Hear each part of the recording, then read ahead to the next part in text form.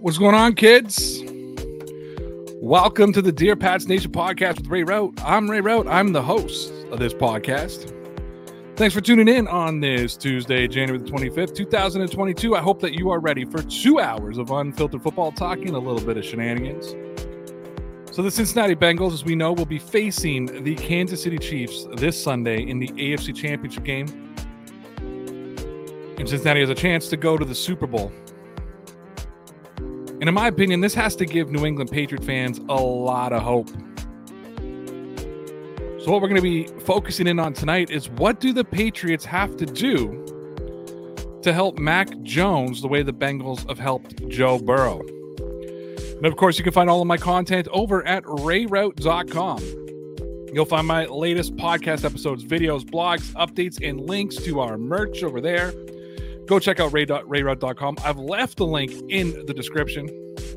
Also, you guys have all been doing amazing hitting that like button lately. Don't forget to hit that like button. Boost those analytics. What happens is every time you hit that like button, it tells YouTube that other people need to see this show as well. And of course, if you're new here, why don't you think about subscribing? See everything we're doing. See what all the kids are talking about. It's fire, from what I heard. Guys, this episode of Dear Pats Nation is brought to you by our sponsors over at Ultra Game. Get decked out in fully licensed gear. They have all your favorite teams over there. Go check out the Ultra Game, on one of the largest suppliers of licensed NFL apparel. Don't waste your money on knockoffs. Get geared up with Ultra Game. I've left that link in the description. We're also brought to you by Newsbreak. I am a content creator over on Newsbreak. I cover the entire NFL over there, doing short vlogs for them. But there's a ton of creators in Main Street media outlets that are providing content for them. It's an absolutely free app. It's not just sports. It's all of your local news. This app will use your location and filter everything relevant to you.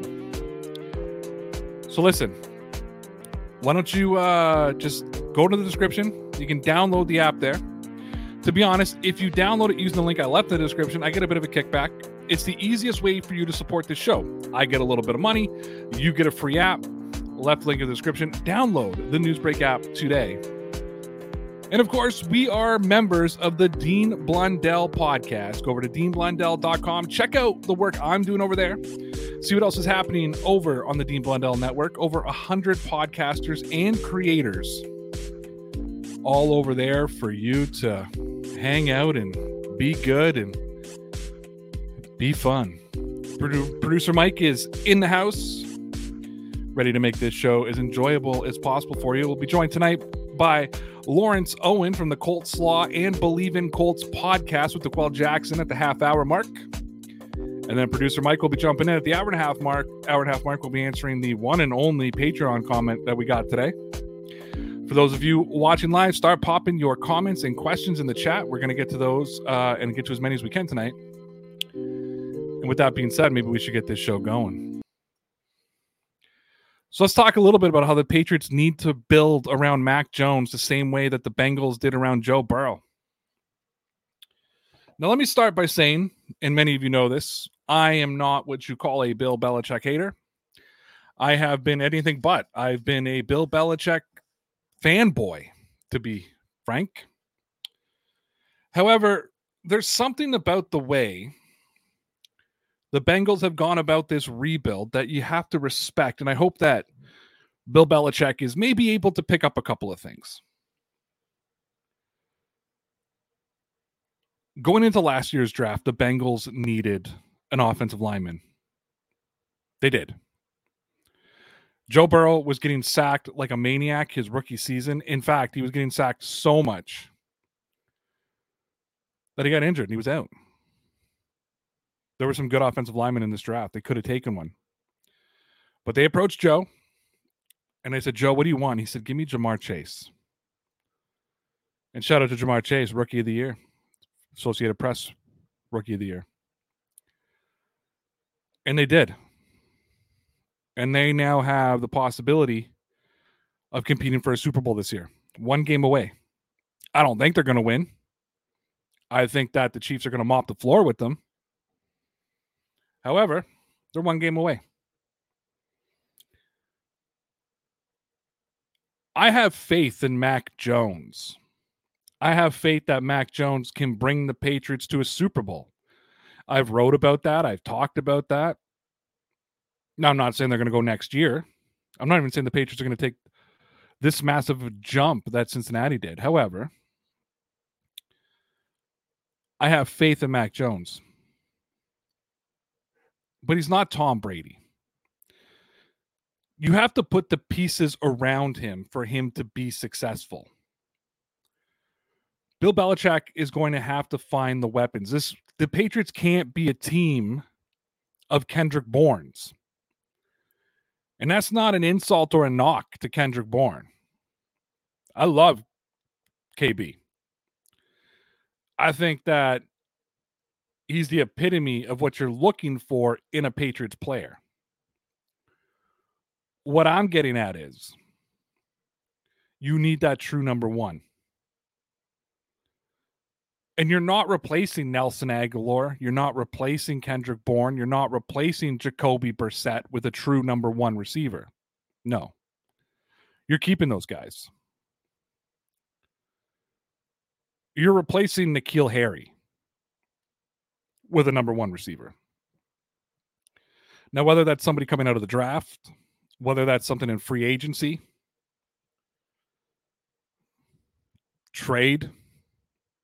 We all know Patriot fans have been clamoring for a trade with Atlanta for Mr. Calvin Ridley. Bill Belichick doesn't talk to players about roster moves. He doesn't consult with them. He didn't with Tom Brady. That was one of Tom Brady's gripes, especially when he found out like Peyton Manning has meetings about the roster. However, you look at how a team like Cincinnati built their bounce back.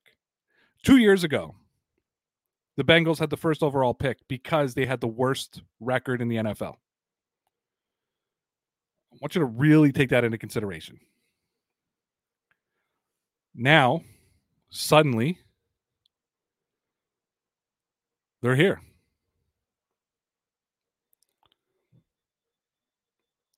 So, I think the Bill Belichick way needs to be adapted. And Bill Belichick has shown a willingness to change just by his actions. The Patriots way, I'm going to say last year and this year, it wasn't quite the Patriots way of before.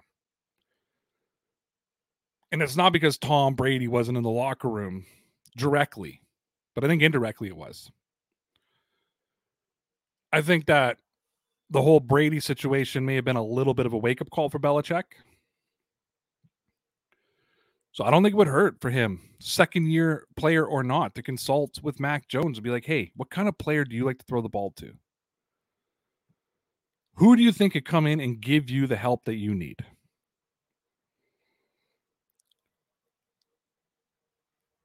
And we're going to be talking about this throughout the night. Now, before I get to the tweet of the day, I want to talk about something really quickly. Something significant happened to me today, and I just want to take a second to say thank you to everybody. Today was the 2021 Newsbreak Headliners Awards, I should say. And as a lot of you know, that I'm a content creator over on Newsbreak. Connor and I signed on in July. I kept the contract going, and I've been producing NFL content for them ever since. Connor didn't do much on there anyways. I had a good year with them. I'm over 12,000 followers over there. I've been with them since July, so it shot right up quickly. I got a good following very quickly. And I know a big chunk of those followers came from YouTube because I could tell by the analytics of the people who downloaded the link and all that kind of stuff. And I get that report every month. And I know a lot of you, especially at the beginning, all downloaded the app and followed me. And I appreciate that so much, especially when I was getting started. I think I told a few of you, I know I told the podcast, but I kind of just, I buried the lead, as you would call it, in this industry. And I was nominated as one of the top video contributors. 5 of us were nominated. Really proud too. 1,400 content creators, 3 of us nominated in the same category was sports guys. So I was really excited about that. One being Mark the Spark, know him, respect him. Him and I won a contest in December. I came in, it was 3 different categories in the contest. I won one spot, he won the other. I've won 2 contests with sportscasters since July that they do for their creators. Anyways, we're really proud of the sports guys. I mean, when you think about 1,400 different creators and 3 of us, and it's a very small sports contingent who creates, and for the 3 of us to be nominated was very proud of the category. Let's just say I won. For those of you who don't follow me on Twitter, I won. I didn't think I was going to win. To be honest with you, I was more than shocked when I did win, and it's very, for as arrogant of a guy as I am, it's always humbling when this kind of stuff happens. And I think back to the origins of Dear Pats Nation back in 2017 when I was playing a character named Donnie O'Donnell, and then I made the changeover and I'm doing live streams, for 3 people, and just to where we've gone to now, to being on Newsbreak, to being a part of the Dean Blundell Network, to formerly being with Sportscaster, formerly being with Colorcast, having paid sponsorships, having all that kind of stuff. I'm absolutely just flabbergasted by what's happened to me professionally, creatively, and all that kind of stuff. And to be recognized by the Newsbreak app, and there was only one video award, and to be, it wasn't like the sports video creator, it was the top video contributor. And to be named the top video contributor in Newsbreak was just an honor for me. And I want to thank all of you for, giving me my start. It's the audience here. I want to thank, Connor, obviously, for being such a great partner. I want to thank Tyson, who's been a guest on here so many different times, helped me along the way. I want to thank Sarah, who used to be a part of the channel. And of course, Lawrence, my sportscaster colleague and the regular Tuesday night guy who's going to be here today. Thank him. I want to thank Mario, who comes on here every Wednesday, #sports. We were collaborating. Now we're doing stuff all the time. And we're in conversations about doing even more together. So I'm really excited about that. Obviously, I want to thank Mike, who's come on recently as a producer, who runs the social media side of things and is getting the Twitch set up and getting the Discord set up and all that kind of stuff. Want to thank the Blundell. I want to thank Dean Blundell himself and his network for giving me a platform and allowing me to thrive as I go. And now with the branding and the webs, my new website and the stuff we're doing on the podcast side, that's going to grow this even more. Just thank you to everybody. I know I'm missing people, the crew, McChicken, Rhino, Ross, Matt, thank you to you guys, Ted. And thank you to Newsbreak for giving me the platform and giving me the opportunity. All right, that's it. That's enough of that.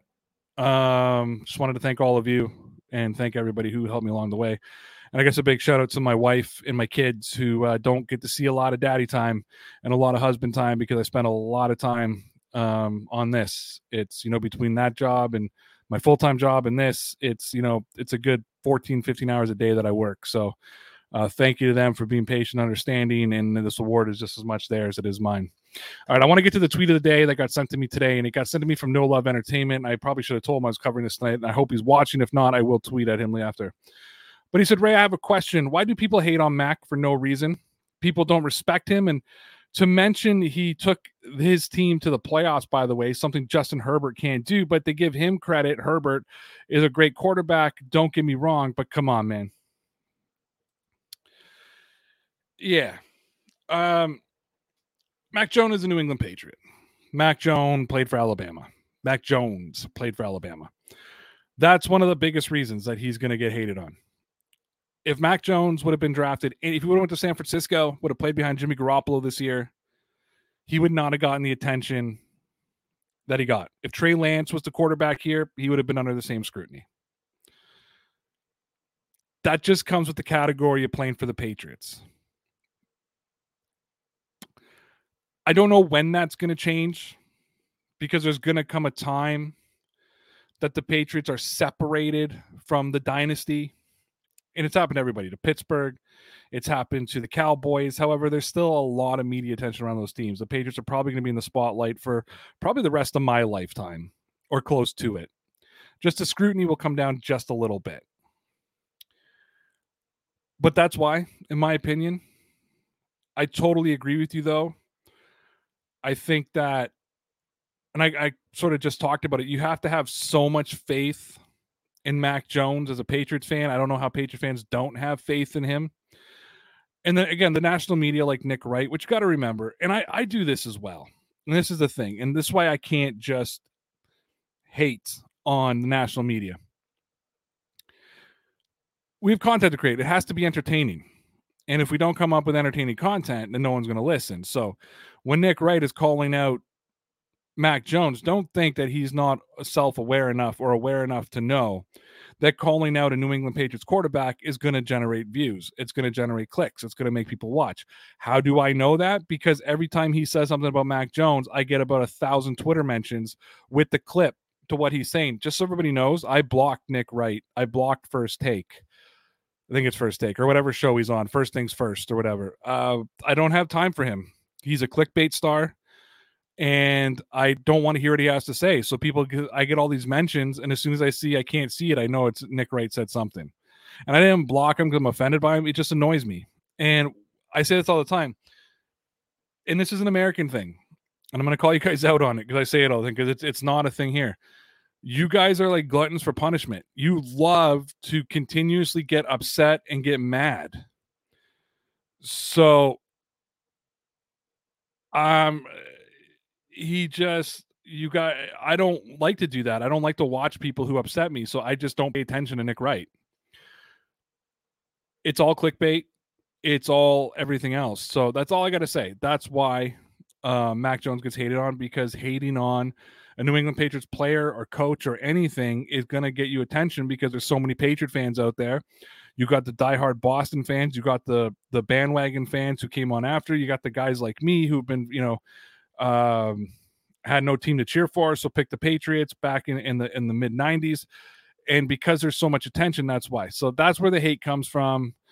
He doesn't play for the lovable idiots in Los Angeles, because that's what the Chargers are, the team that could never quite get there, right? They're always the lovable goofballs that always looked good but couldn't do it. They had probably one of the best running backs in the world in LaDainian Tomlinson. LT was called, they had Phillip Rivers. I mean, they had Drew Brees at one point. Look what he turned into in New Orleans. So that's why you're going to love on a guy like Justin Herbert. A team like the Patriots, it's so much easier to hate the Patriots than it is hate anybody else. Like, it's easy to hate Dallas. It's easy to hate it's easy to hate the Steelers.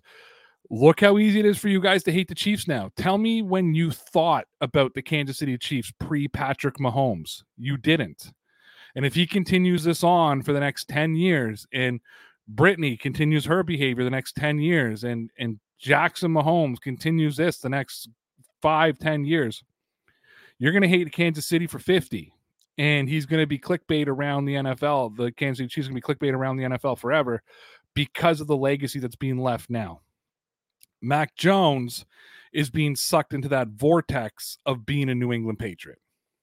So I hope that answers your tweet. Thank you for tweeting at me. Of course, if you want to be the tweet of the day, if you want to be selected as tweet of the day, you have to follow me on Twitter, and you actually got to tweet at me at DPN_Ray. Send me a comment or question there, and we will choose one every day. Either you could get the distinction of tweet of the day, or you could get the distinction of dumbest tweet of the day.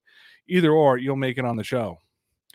With that being said, maybe it's time to bring in our producer, Mike N, to answer some of your comments and questions in the live chat right now. Producer Mike N, Mikey N, how's it going, brother? Not too bad, everybody. What's going on? Living the dream. So you want to bury the lead. Before we get to a comment or question, we're going to talk about this later on, just so you know, but I'll give you 1 minute right now. What do you want to say about the Saints? All right. So long story short, I think the exit of Sean Payton is going to open up a lot of potential for Bill Belichick to maybe go snatch some people from New Orleans. Let's see what happens. Are you thinking of Mr. Michael Thomas? I'm thinking there could be a big package deal involved for some of those guys. All right, let's keep it there because we will be talking about that in a moment near the end of the show. So if you guys want to hear Mikey's hot take, you got to wait till the end of the show. But for now, Mike, let's pull up some of those comments and questions coming from the live chat, shall we? Yeah, let's see what we got here. Let's start with something easy. All right, so KOG Nightfall says, get some O-line depth and another weapon. I think the Patriots have O-line depth if they can re-sign who they have, especially like in Ted Karras. You got Mike Onwenu kicking around. I wouldn't mind seeing another season of Justin Herron as a depth piece, obviously not as a starter, but I think he got better as the year went on. Yannick Houston got hurt again. I'm done with him. I'm finished with him. But would you agree with me that Herron got better as the season went on? Yeah, and he started rough, but it got better. Yeah, and correct me if I'm wrong. I'm pretty sure we traded for him at the beginning of the season, and he was with the Ravens, so he wasn't even on the team to start with. So that probably took some time to get acclimated to the way the Patriots do things as well. So as for the weapon piece, though, I agree 100%, and I've never been like that before. As you know, even going into this season, I've always said I don't believe that a team needs a true number one. I think that you can survive and win with a team of number twos. However, I think you can do that if you're Tom Brady or Peyton Manning or Aaron Rodgers or I'll throw Drew Brees in the mix. I don't think you can do that if you're Mac Jones, and I'm now off that wagon. And I hope that nobody was insulted, because I know I insult people very easy. I hope nobody was insulted when I said we can't have a team of Kendrick Bournes. That wasn't an insult to Kendrick Bourne. Kendrick Bourne, I think, can be a great number two for the Patriots. However, you need that X factor, the Calvin Ridleys, the AJ Browns, the Deebo Samuels, one of those guys. Would you agree or disagree with me? Yeah, so I agree. In fact, I took a pretty hard about face on this the other night after watching the Bills and the Chiefs. And kind of what you're talking about here, Burrow really taking a step forward once he got chased. I think we need to bring in somebody for Mac that is just going to open up that offense. I don't even think it's just what we've seen with Burrow. I mean, look what happened with Josh Allen when he got a Stephon Diggs. And I think that's one of the telling factors as well, right? Like we saw what Josh Allen was becoming when Stephon Diggs joined them last year. All of a sudden he was in the MVP conversation. Yeah. Yep. Absolutely. Like I said, big, and if I'm going to be specific, big hard about face on the Calvin Ridley thing. Like if they could make the cap room work, make the draft picks, Oh, look at you, because you were dead against you had some weird superstition about it being Atlanta. Yeah, so I should say like a Calvin Ridley-esque player. He's the one at the top of the list right now. That's probably going to be available. I've heard that the asking price for him is a conditional second-round pick, which wouldn't be bad at all. No, wouldn't be bad at all. Because that's probably what the Patriots are going to look. Or I guess it would be a conditional. I think they call it a conditional first, right, or whatever it is. But it's a conditional first. It would turn into a first round pick depending on whatever deal that they worked out. I mean, for a true bona fide number one, which means it would be a pick for not this year, next year if it was conditional. So that correct. So the Patriots would still get their pick for this year. Yeah, that to me would be very palatable. Very palatable. So. Yeah, so the Patriots. So what that could do, if you get Calvin Ridley, then the Patriots could use their first on getting some inside linebacker help. Could get some depth for the second. Get somebody for the secondary. I mean, you're getting a first round pick. You're probably getting a starter. You could get some secondary help. Yeah, you could get that big offensive lineman, and make other guys depth like an Onwenu. I mean, imagine if Onwenu was our depth piece and just coming in as our sixth heavy, sixth tight or sixth, that's sort of that jumbo package all the time. Yep. It would be great. It would be great. Honestly, the only thing I don't want to see drafted in the second round is a cornerback. So they either need to take a cornerback first or they need to go with the undrafted route. So, oh man. Okay. Thank you very much, KOG Nightfall, for your comment. Let's pull up Bugs' comment. So we got one here from Bugs who says, how far would Burrow go without Chase? That's a very interesting question, because I think that Jamar Chase is one of the reasons that offense looks so potent this year. Now, there's a couple things to take under consideration. If you don't draft Jamar Chase and the Bengals are in the same place they are now, Burrow's probably not getting sacked 9 times in that game against Tennessee, because they're probably taking an offensive lineman. They're building that up a little bit more. They can take away one of those pass rushers in Tennessee. It's still not going to be great. I like T. Higgins. I like Boyd. However, those guys are obviously elevated by having Jamar Chase on the team. And Burrow talked about the meme, right? When you're in a situation when you're like, F it, Jamar Chase is down there, just chuck it up, which is obviously tongue in cheek by Joe Burrow.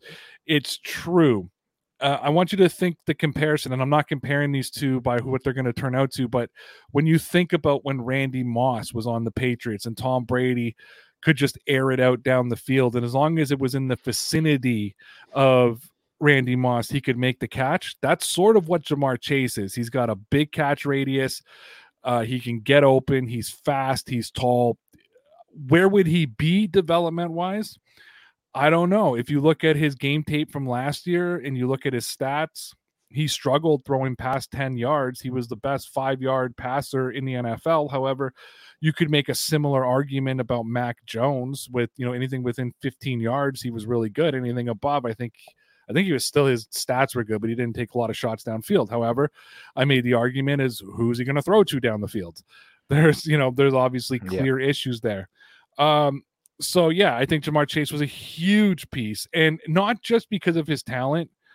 Those two had a connection as well. Former college teammates. That's also a big thing. There was no building chemistry. It was Jamar Chase learning the Bengals playbook, but the chemistry between Chase and Burrow already existed back from their national championship days with LSU. Yeah, I think this was a just complete home run by Cincinnati, not just because they needed another wide receiver that could go deep, but because of what you mentioned, the fact that these two have had the time that they've had together and the success they've had together. This is a once in a generation type of thing. You don't normally get to draft a quarterback and his wide receiver. It just happens. Well, I'm wondering, I think it could happen more often than we think.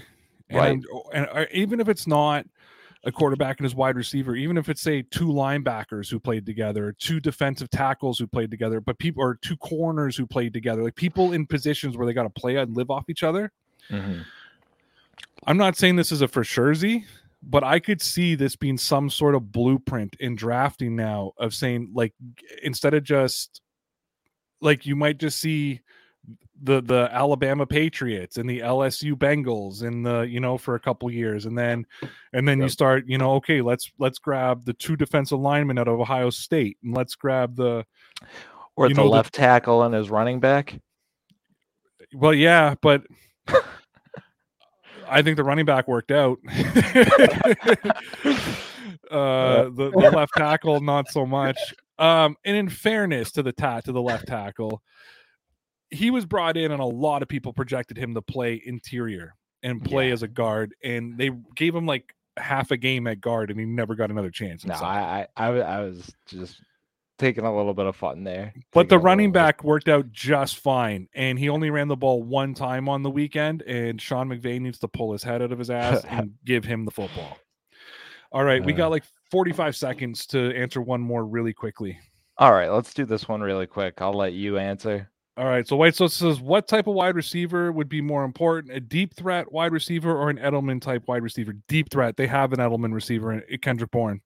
Kendrick Bourne is their Edelman. He can play slot. He can play the Y. He can go deep if you need to, but more importantly, he can play the middle of the field, and that's what Edelman was so fantastic at, playing in the middle of the field. Kendrick Bourne, not Jacoby Myers. Kendrick Bourne is the Patriots' Julian Edelman. The guy we got coming on in 15 seconds told me that the second they signed him. You think it's Jacoby Myers, so Kendrick Bourne is going to be your best receiver. So getting a deep threat to go along with Nelson Aguilar. I would love to move Nelson Aguilar. I know he's an X, but I'd love to move him to the Y receiver and get a true X on the other side, and then there'd be really, really dangerous. All right, Mikey, I'm going to drop you out now because we got to bring in my boy. Ladies and gentlemen, my guest tonight is the host of the Colts Law podcast and the Believe in Colts podcast with DeQuell Jackson. You can find him on his YouTube page, Lawrence Owen. You can also find him on Twitter at Colts_law. You can see his Patreon page where he does hangouts like me. I go hang out with him Thursday nights. I missed last week. I was there the week before. They bailed early on me the week before that because I finished my show and got there and it was empty. But, it wasn't empty, but Lawrence wasn't there, so nobody could let me in. Really always appreciate he's here every Tuesday. You also find him, he's colleague of mine on Newsbreak. Ladies and gentlemen, Mr. Lawrence Owen. How you doing, bud? Doing well, man. I was really sitting back here and backstage listening to your guys' conversation about your what kind of receiver you want that would make Mac Jones go to that next level. It would be good for the Patriots, and I'm a very specific when it comes to that. If you want my 2 cents on that, shoot, man. It's the lead story. What do you think? All right. So there are multiple types of deep threats. I agree, you need a deep threat, but you don't need a T.Y. Hilton, Tyreek Hill deep threat. All right. Because those are your speed guys that could take a top off a defense. But because of their size, you need to have a cannon for an arm with accuracy to pinpoint that ball wherever you want it. That's not something, that you have with Mac Jones. My thought process is to really kind of round out your receiving core for him. You need to go get an A.J. Brown or a T. Higgins or a Michael Pittman Jr., an Amari Cooper, that type of 50-50 ball guy that could go downfield where Matt can just throw it up one-on-one and be like, you know what, it's not 50-50, it's 80-20. He's coming down with that.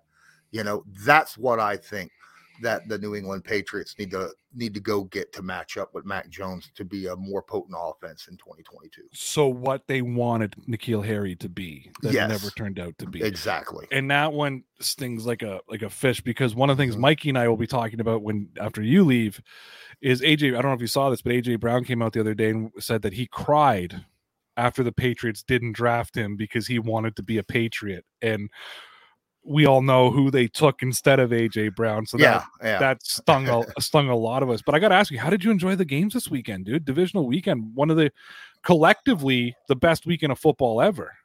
Oh my goodness. I mean, it's like night and day between wild card weekend and divisional weekend. Wild card weekend sucked, right? Oh my God. Every it was game all one-sided. Except for Dallas. Yeah. Dallas and San Fran was the only game that was interesting. Every other game was a blowout and boring. Exactly. Now, dude, my guy DeQuell, when we recorded yesterday, said that Bills Patriots game, they're not going to. The NFL will have a hard time duplicating a show like that. Bills Chiefs. Yeah, that's what I meant. Sorry. Yeah, Bills Chiefs. What did I say? Bills Patriots, but I got it. Oh, I knew what you meant. Thank you. There's people that call you out, so I just wanted to. Yeah. I meant Bills Chiefs. Yeah. Yeah. It would. I mean, the final 6 minutes of that game in regular time. 6 minutes, Lawrence. There was 4 score changes in the final 2 minutes of the game. 2.5 minutes. Yeah, I know. Yeah. But the final 6 minutes, because that one 75-yard pass. Yes. wasn't in that 2-minute spot. So that final 6 minutes. That's like an entire game. For most other games that we watched this past week. It was, if you enjoyed offense and just beautiful quarterback play, that was the game. That's something you can sit down and watch over and over and over during the offseason and go, this is just ridiculous. As you know, I don't. I enjoy defense. I usually go crazy in these type of games because everybody always talks about the quote unquote classic between the Rams and the Chiefs from 2018 when they were just, and I think you and I talked about that. We're like, did anybody want to play defense once? Well, I mean, that game, there was a lot of turnovers in that game. Yes. Turnovers. Right? Yes. Yeah. There was a lot of turnovers. Now, to be fair, in the Chiefs Bills game, there was defense in the first half. Yeah. But Patrick Mahomes was running for his life and just making plays. Josh Allen doing the exact same. When he and I know the media hypes Patrick Mahomes. They were like, oh, no one can make that throw. But that throw Just first of all, you're on the run. You're leaning the wrong way. You come around a player and underneath his arms and strike your guy. Yeah. Phenomenal. No, that's the type of game. If someone says to me the NFL is rigged, and I always joke around about the Patriots' first Super Bowl being rigged and the Saints being rigged, but when people are serious, they're like, "Oh, it's all rigged." You couldn't write that game. Like you couldn't. Nobody is crazy enough. Lawrence, if I said to you, "Hey, man, I got a movie idea," so the score is going to keep changing, and the home team's going to get the ball with 13 seconds left, and they're going to tie up the game. You're going to look at me, roll your eyes, and say, "Ray," and they're going to have 3 plays in 13 seconds. And you're going to Ray. Write something real. As long as you didn't say it was the Dallas Cowboys, I'd give it somewhat of a chance. Yeah, I mean, you'd say, "Ray, just write something realistic." You know what I mean? Because nobody would have. Dude, I was texting all my Buffalo Bills fans after that touchdown when, and I'm going, "Hey, congrats, good luck. And, Bills, Bengals, 90s, good." And completion. Okay. Completion. Oh, okay. Oh, no. You know what I mean? Oh, no. Oh, no.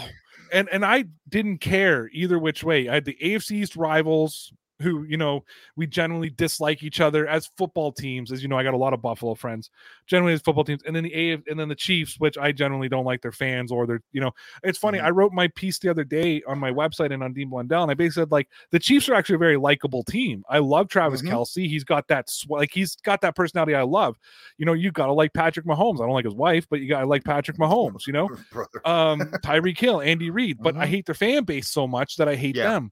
Yeah. But I got to ask you though, man, how much accountability does the Buffalo Bills have to take for the Chiefs tying that game up with 13 seconds? Because in the moment, I didn't see it. In the moment, I was like, oh my God. But I rewatched that game, like the condensed version 3 times, especially the last, say, 5 minutes of the game, just over and over. And 2 big things I noticed. Number one, you didn't squib kick. And it didn't occur to me until I started seeing tweets. I'm like, oh shit, yeah, you got to squib, right? I mean, even Tony Romo, when you listen to the commentary, said, no, they're not. They're going to kick it just a bit short so they can take a play off the clock. Because if you squib kick, that play to Kelce never happens. They don't have the time to make that play. Number 2, what are you doing rushing 4 in that situation? That's like a rush 2 situation. And you're, and then number 3, I'll actually throw out, they didn't rub Kelce at the line. They gave him a free run up the line. He's one of the biggest, strongest tight ends in the game. Patriot fans, San Francisco fans, even Chiefs fans aren't going to want to hear this because of Gonzalez, and Tampa fans aren't going to want to hear this. Kelce could go down as the greatest tight end to ever play the game, at least offensively as a pass catcher, and you gave him a free run. How much accountability does Sean McDermott, that coaching staff, have to take? For not squib kicking, yeah, Sean McDermott, maybe, definitely special teams coordinator, right? I think Leslie Frazier should be the guy to take everything on that, because I don't put 1 ounce of accountability on the players that were out there on the field playing, because at that point they are gassed. You just watched them run up and down the field like 15 times in the last 5 minutes. They have no energy. What they're playing through. It'd be better just to put out all your backups, because they don't have no energy out there. That's why you had missed tackles and stuff on that hill run. This was a Leslie Frazier thing, and it's kind of funny because Leslie Frazier is that guy whose name is out right now up for a lot of head coaching positions, and this right here, this is not, a bell in the bonnet, right? This is a really bad look for him in that type of situation. So I agree with you. Yeah, no, I agree with you too. I put not an ounce of blame on the players. They're gassed, and you had to put them in a position that tired players could play. And again, rushing 4, you're not going to get Mahomes. That, but in that situation, that ball is coming out quick. He doesn't have time unless they're in a Hail Mary offense, which they weren't. How Tyreek Hill got the ball in his hands again, I don't understand. After he just burnt you, I would have taken pass interference calls. You know what I mean? To not let him touch the ball. That's a situation. Take the penalty, because they just wasted time off the clock. Who cares? You know what I mean? Like, But no, unbelievable weekend. But I want to move off the weekend because I'm gonna call news I didn't see coming, to be real with you. Maybe I should have been paying attention. I don't know if it was out there. But what are your thoughts on Sean Payton walking away from the New Orleans Saints? It was rumored for the past week. I have seen a lot of rumors, a lot of people talking about that. And it is what it is. He's probably in a situation right now where, the team that he had isn't there anymore. And he doesn't like the pieces that he's been dealt with the last 2 years. I mean, go look. They're not going to get any better anytime soon. Have you seen their cap situation? So it's not like he's like, I'm going to get an infusion of fresh talent soon. No, that's not going to happen. You're already a really old team. You do not have your quarterback situation under control. One of the worst quarterback situations in the NFL, depending upon how you feel about Jameis Winston. And then, of course, you've got guys that just can't stay healthy, right? Some of your main players, like a Michael Thomas or something like that, just can't Or stay Alvin healthy. Kamara, who Or missed a Alvin ton of time. Kamara, yeah. So I understand why he's walking away. Will he go to a different team? I wouldn't be surprised because he's not an old guy, Can I lay a scenario at your feet? He's very good friends with a guy up in New England. Could he possibly have gotten the call that says, "Hey, Sean, I'm done after this year"? Hey?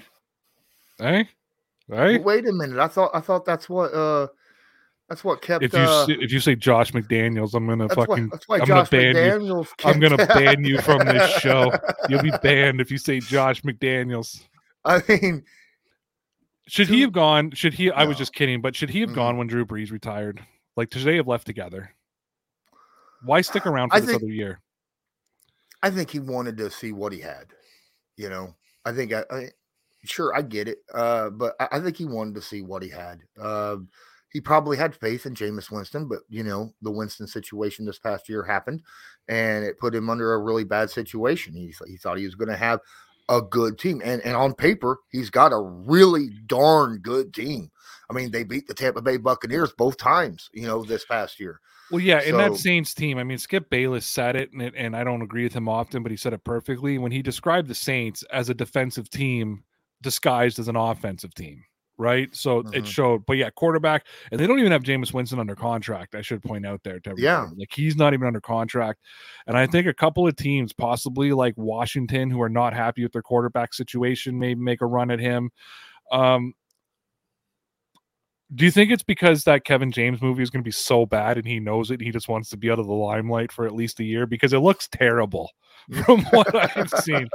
I don't know what they have done with these football movies, but the Kurt Warner movie looks terrible. And now this Sean Payton movie looks terrible. And I'm like, you've taken two of the greatest stories in sports and just made them look absolutely horrible. I know we may not have you for the full time tonight, so I do want to move on a little bit. Because I do have a couple of Colts questions for you. So I was reading the Horseshoe Heroes today on Fansided, and not a publication I respect, not necessarily Horseshoe Heroes. I don't know about their writers, but Fansided, mainly because of the guys they allow to write for on the Patriots. Shout out to Chowder and Champions, who does follow me on Twitter that I refuse to follow back. But they said that the Colts defense, and it was quite an interesting article, and not following the Colts like you do, I want to see if they misled me or not. And basically, this article was saying that the Colts defense should not be taken off the hook for how the Colts season ended. But they weren't just talking about the Jacksonville game. They were talking about the game before against the Raiders. They said that the defense played bad. They cited examples that I can't remember now. Would you agree that the defense needs to take a lot of the blame over those last two games, or would it be more on the offense, more on the coaching, combination of all? What are your thoughts on that? Or is this just angry Colts fans trying to find somebody to blame? Oh, no, the Colts defense played very poorly the last 2 weeks of the season, and they're absolutely right on this. Kenny Moore, who is a Pro Bowler this year, looked maybe his worst part of his career. And that's saying a lot because I thought the first 3 weeks of the season was his worst part of his career this past 2021 season. And then he made up for it in the middle. And that's how he got into the Pro Bowl. And then the last 2 weeks, it was bad. It was terrible. Pass rush wasn't able to do anything.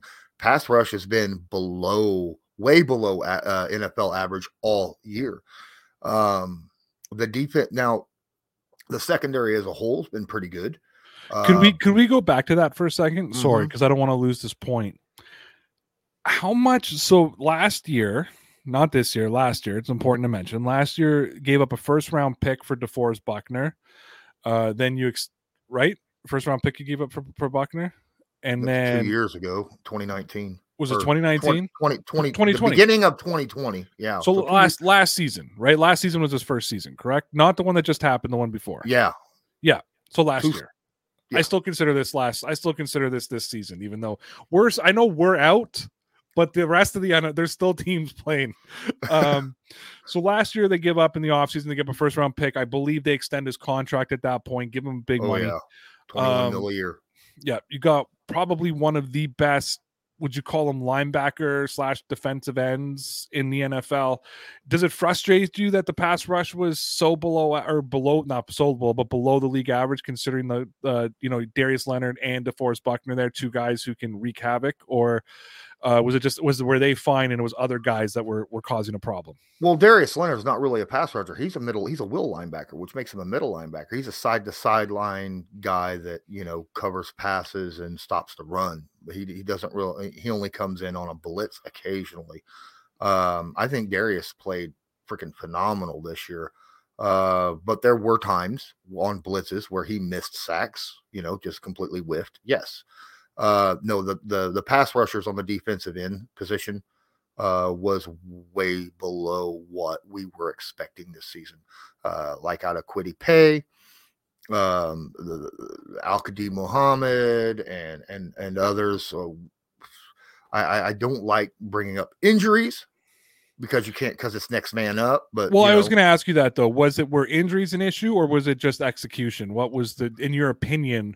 Listen, injuries, we have to talk about injuries because I know you don't. I know people like injuries aren't an excuse, but when you're losing starters, it is an excuse. Or guys are playing hurt, it's a reason. So we're talking reasons now, not excuses. Mm-hmm. So did injuries play a part in this?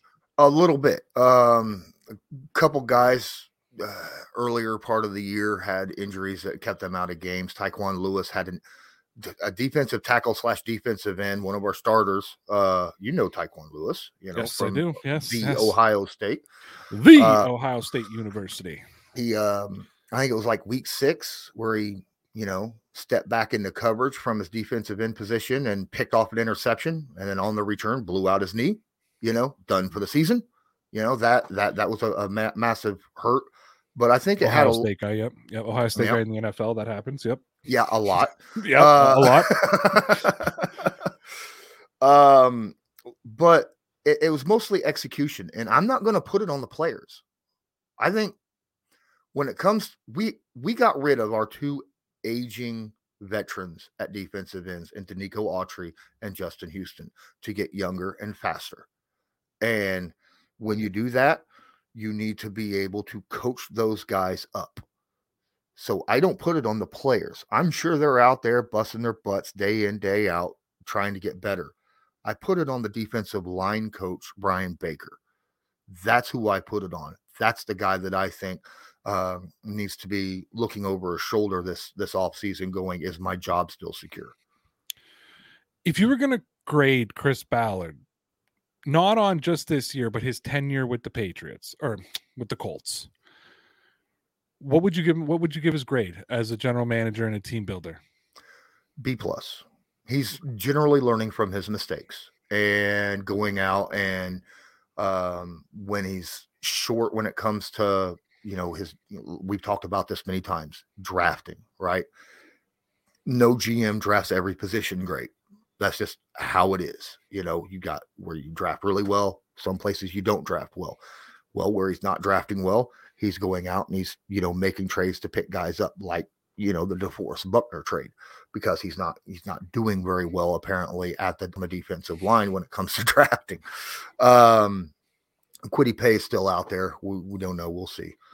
But what he does this offseason at the quarterback position and how things turn out next year, I think will be a major determining factor in the future, whether he'll still be a Colt or not. The GM for the Colts, actually, because a lot of people are kind of like, you know what? You've had 5 years to get this quarterback situation figured out. And we're still sitting there looking up going, where is one? Maybe he needs to call Bill Belichick and ask him what to do. And then Bill Belichick can call him and talk to him about wide receivers, and they can exchange some information. Didn't know if you knew this. I was cheering for the Rams because I want Sony Michel to win another ring, but I'm actually cheering for San Francisco now.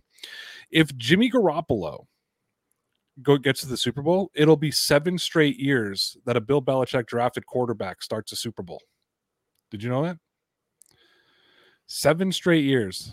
And it'll be 8 straight years that a either former or drafted Patriots quarterback played in a Super Bowl going back to 2015 or 2014. Brady in 14, Cam Newton in 2015, then Brady, Jimmy G, Brady. So it could be 8 straight years that some sort of Patriots quarterback plays in. But we're not saying that the quarterbacks played well. We're just saying no. We're not saying they played well. Actually, outside of Mr. Business Decision, most of the quarterbacks, the other quarterbacks played okay. But yeah, no, it's funny because I've been flexing this because, as you know, as a guy who covers the Patriots, all I hear all the time is Belichick can't draft. He's a shitty drafter. He doesn't know how to build a team. And I'm like, all right, he whiffed on N'Keal Harry and whiffed on a couple of corners. Like, let's pump the brakes here. Bill Belichick had 3 quarterbacks drafted by him starting in the postseason this year. That ain't bad. That ain't bad drafting. So let's talk about quarterbacks though. And I'm sure I know you don't get to talk about Carson Wentz a whole lot, and it's not something that comes up often. But I want to ask you a different question. Okay, I don't want to ask you what are they going to do. I want to ask you a different question. What does Carson Wentz have to do this offseason, during training camps, and in preseason to convince the Colts fans? And I know you're not going to convince all of them, but to convince the Colts fans, hey, I'm the guy to lead this team, because I don't think it's just going to. He needs to show something. He needs to show some sort of effort. What does Carson have to do to win the Colts fans who don't believe in him back? And what do you want to see him do this offseason to get there? Well, first off, mainly have an off season. Right? Don't end up having surgery on the second day of training camp. All right. That's something that you're going to need to do. But no, that's another conversation that DeQuell Jackson and I had last 2 weeks ago. 2 weeks ago. Oh, really? So that's why you brought it up? Yeah, I thought it was good. And yeah. You know, I didn't want to ask you the same. Like, I hear what you get asked, especially in your chat and stuff. I'm like, I don't want to ask the same stupid Carson Wentz question over and over. I was trying to think of something unique. No, but it's a great question. But the audience does want to hear about Carson Wentz, so I had to figure out how to work him into this conversation. Yeah, it is a great question, and what they need to do, and it doesn't happen very often, apparently, through my conversations with professional football players. But here's the deal. Carson Wentz, when he goes to California or Arizona or whatnot, which he does every year, and he brings his wide receivers in and he does little throw arounds. This time, instead of just bringing in the wide receivers, go get the running backs, go get a couple linebackers and cornerbacks. Have 7-on-7s. Don't worry about the defensive line, the offensive line. Don't bring the whole stinking team down there, but actually have 7-on-7 so you can work on timing and you know, all of that with it as well, you know, because that is something that I think not only will help Carson Wentz, but it'll show Colts Nation that he is very, very serious in trying to get better and not let what happens in 2022 be a repeat of what happened this past season. So another thing that I was thinking of, pre the Carson Wentz trade, Pat McAfee had a lot of negative things to say about Carson Wentz. And we all know the following he has, the viewership he has. We know a lot of guys in blue are following him around like he's the Messiah, how much of his negative energy towards, and I know he brought him on his show and tried taking it back and he's a homer that way, but damage already done, right? How much of that negative energy influenced Colts Nation to the point that Carson Wentz could win you a Super Bowl and they're going to find a reason just to crap on the kid? Well, it's not just him. I mean, yes, Pat McAfee is followed by a lot of Colts fans, but he's followed by a lot of NFL fans in general. It's all the media. It was not just, him. It wasn't just local media. It was national media. 80% of media was trashing on Wentz from the start. As soon as the trade happened, this is a bad idea, and so that's a situation that's going to kind of sour somebody a little bit, no matter how much you're like, I'm trying to block these stupid guys, like, who you're talking about earlier, like a Max Kellerman or something Nick like Wright, Nick Wright, who, yeah. if you don't have a red shirt on that says Mahomes, you're an awful quarterback, that guy. Right. Yeah. Right. But you can only hear so much of that before it starts to seep in and get under your skin. And then you're kind of like, well, we lost this game and, he did throw an interception in this game, so it must be his fault. So you got to place the blame on him, and no matter how much he does the rest of the time, or how badly other positions played during that game, you're always going to drop it on the quarterback. And when outside influence is so strong, it's going to affect your judgment on that. And I'm not going to lie, it had a little bit of an effect on me as well, because I was pushing back quite a bit this past season, right? When playing against the Titans with no ankles, peg leg Wentz, right? It is what I thought. He played a heck of a game in that loss until he threw that interception. And I defended that interception because I was like, what are you doing making that play call, Reich? That's dumbass play call right there. Put him in a no-win situation. Can I ask you something though? Did you get to a point? So this happens. I had an epiphany. I want to say, I think it was week 14 when the Patriots played the Bills for the first time in Buffalo during that win game. Mm-hmm. And N'Keal Harry fielded a punt with his face. And I have been since 2019 a staunch N'Keal Harry defender. I have acknowledged he has not played as a round one pick. However, I hold that against Belichick, not against N'Keal Harry. Mm-hmm. You can't hold against a guy where he gets picked in the draft. It's the same way I say you can't hold it against a guy that a team elected to pay him so much money. You know what I mean? Yeah. The team could have said, no, that's on the general manager, not the player.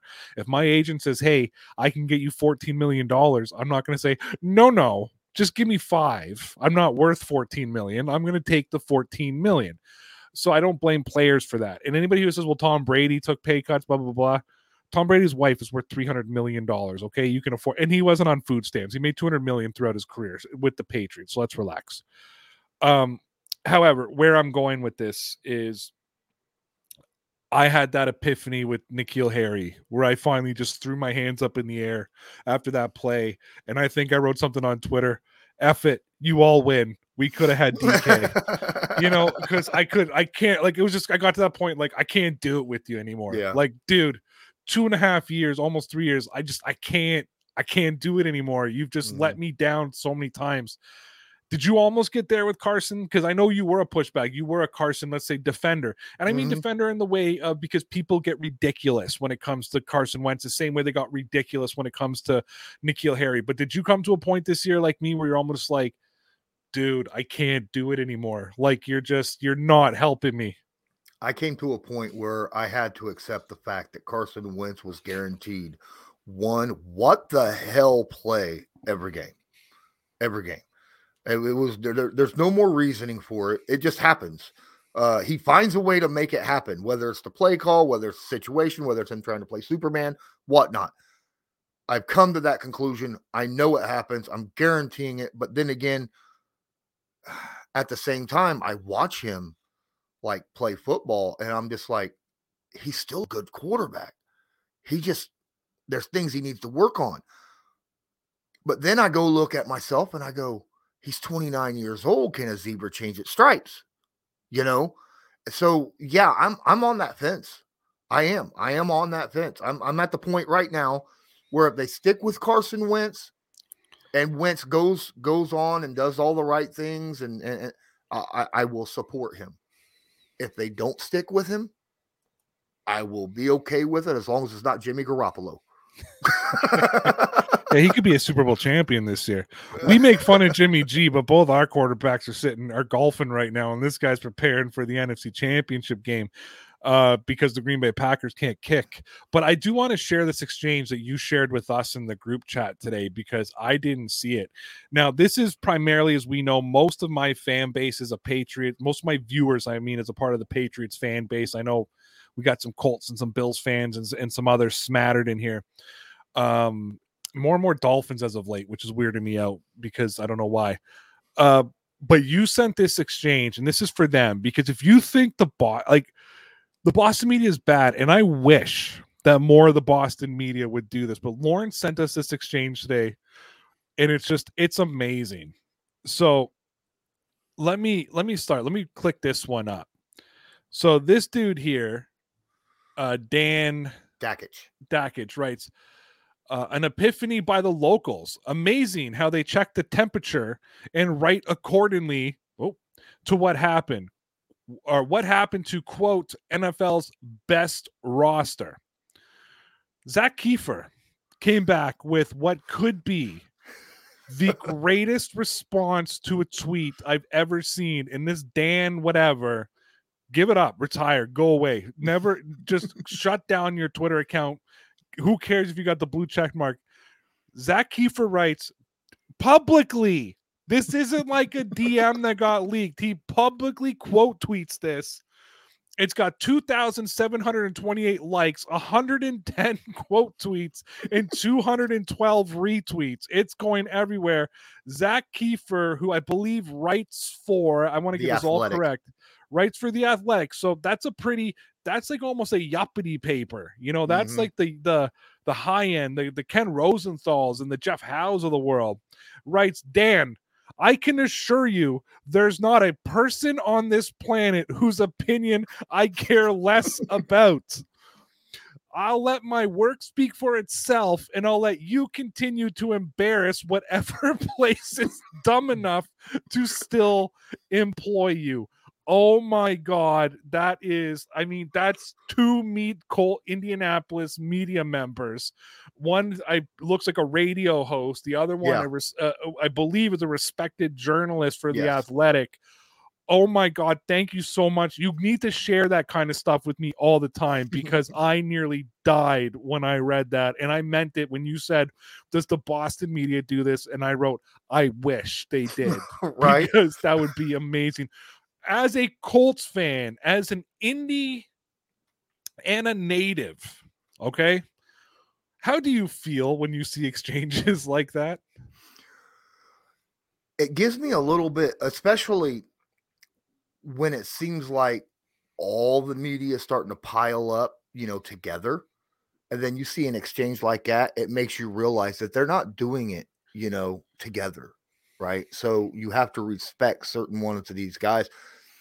That some of these guys don't like each other at all. And they're not going to write puff pieces, just because somebody else wrote a puff piece or talks, about a certain way. So I love that. It makes me realize that, these guys are not out there just, doing whatever they want to get clicks.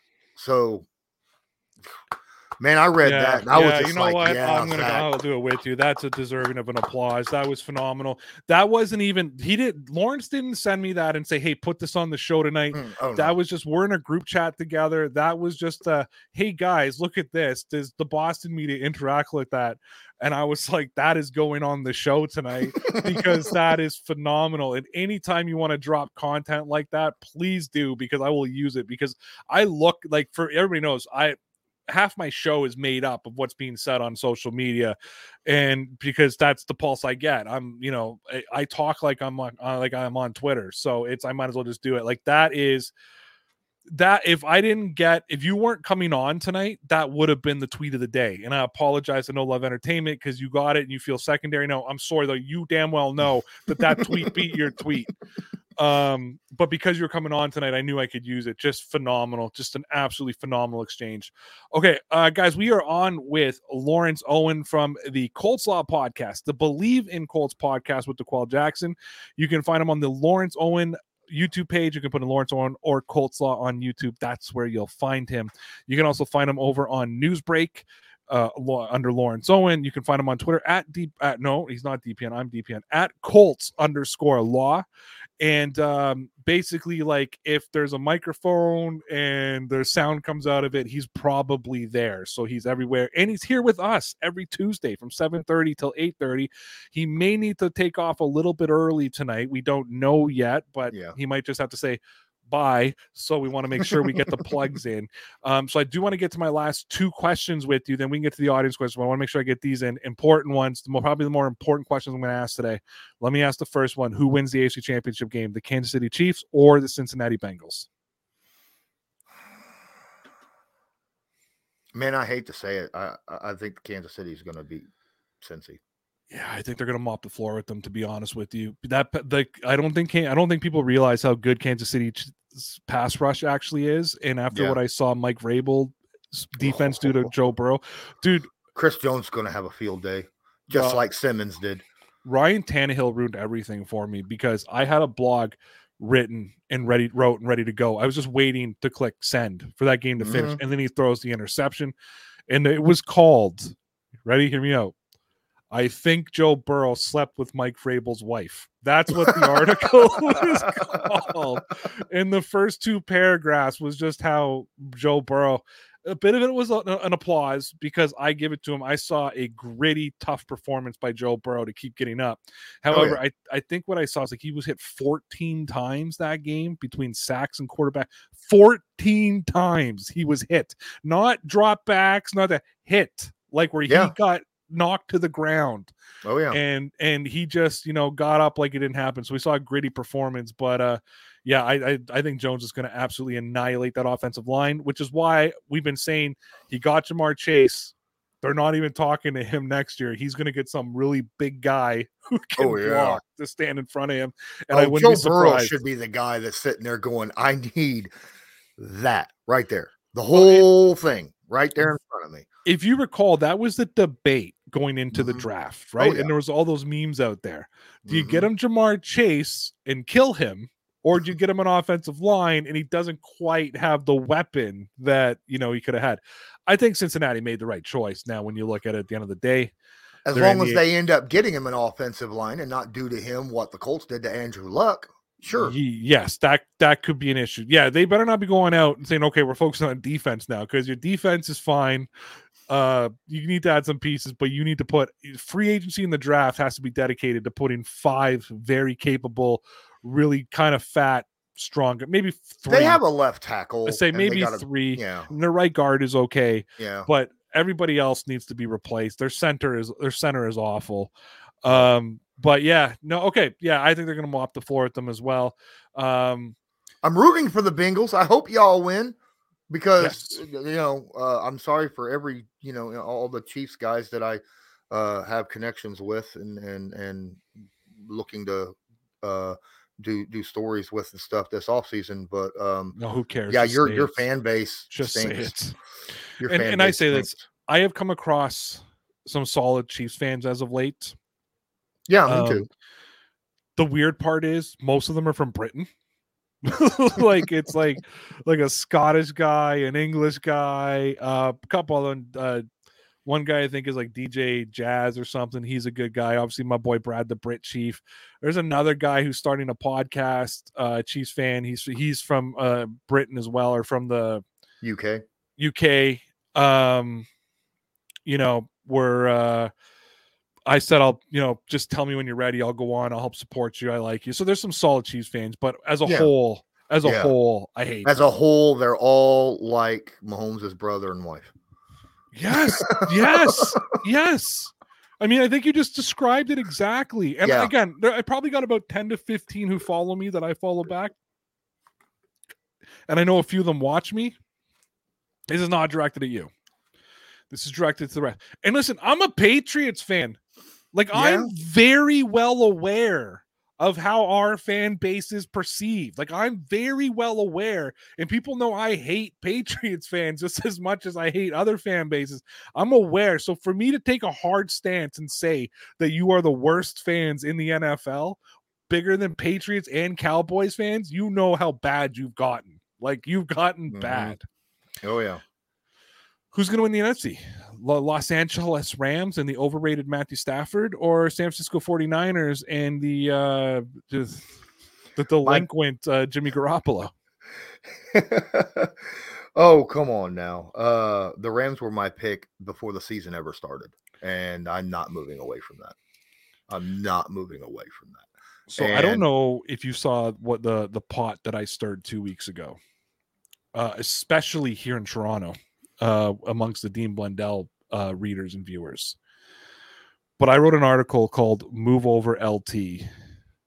Aaron Donald is the GOAT. And I stirred a lot of people. I stirred a lot of people up. A lot of people are mad at me over that. Based on what I just watched on the weekend, and I get that Wirfs was out, I'm going to stand by my pick. Aaron Donald is, and I watched Lawrence Taylor. I get it, guys. Listen, and I'm not a prisoner of the moment right now. Maybe I'm early on this. But this guy is doing it in a league where he made interior defensive linemen relevant again. It became an irrelevant position, and Donald made it relevant again. And he's, if at the very least, he is the best player in the NFL. And I mean, above all those fancy quarterbacks. He is just absolutely dominating. And all of a sudden, Von Miller looks like vintage Von Miller again as well. Oh my God. Yeah. But my issue, I have this issue with calling someone a GOAT, like, because I hate the word GOAT too. I know I hate it. So when I say the word GOAT, I mean there's so many great people, right? I mean, and on top of that, these are two very different positions between what Aaron Donald played and what Lawrence Taylor played, right? Yeah. Aaron Donald's an interior defensive lineman. Lawrence Taylor was an outside linebacker, right? We're also content creators. We got to stir the pot a little. and I'm going to throw something out there. I think there's somebody better than what Lawrence Taylor was that's not named Aaron Donald, that I think should be dropped in that list so often, and people just overlook it, and that's Reggie White. I was just going to ask you if it was Reggie White. It's Reggie freaking White, dude. He was a monster. So, no, he was. I know, and there's been a lot of players. It's the same argument with quarterback. Like, people always dismiss Marino because of the rings. I'm like, Marino's a top 5 quarterback of all time. Watch him play. You know what I mean? Yeah. I love that Rams defense. I love that Jalen Ramsey got blown off the line by Mike Evans too, because I mean, he's really good, but JC Jackson should have been a first team All-Pro, and he scoffed at the fact that he got that, people were projecting JC over him. So he got it. He was selected as a first team All-Pro, and Mike Evans just blew him out of the water, blew the brakes off of him. So fuck you, Jalen Ramsey. But Never been a Ramsey fan since his days in Jacksonville. I've never been a Jalen Ramsey fan, but and it's weird because I usually love those kind of guys. Yeah, I'll give Ramsey some credit though. He's not been as mouthy since he's been with the Rams as when he was in Jacksonville. It's true, but I think he just rubbed me so. I mean, I'm a guy who loves Antonio Brown, so I can't explain to you why I don't like Jalen Ramsey. I usually love those kind. I mean, people know this, and this was before I had my quote unquote beef with Tom Brady. I love Richard Sherman because of the "you mad bro" thing, because I just love people like that. I just love that. You know what I mean? Like, you just walked up to what is arguably the greatest quarterback to ever play this game and looked them right in the eye and went, "You mad, bro?" Like, in the most sarcastic of ways. I love that kind of swagger. I don't know what it is, but Ramsey has just always gotten under my skin. I also think the Rams are the only team that can beat the Kansas City Chiefs.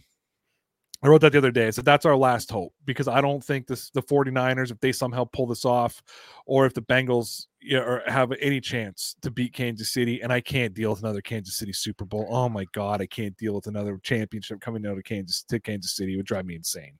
Oh, that ain't no lie. Ain't no lie. God, when did this become Dear Chiefs haters instead of Dear Pats Nation? I don't care. It's been like this for 2 years. It's never gonna change. OG zero sources. Actually need to order another sweater of yours, because as you know, when I drink coffee, half the time I miss my mouth, and and yours is white. Yes, and I got a yellow stain that I have bleached, that I have scrubbed, and the bleach has now turned it an off pink.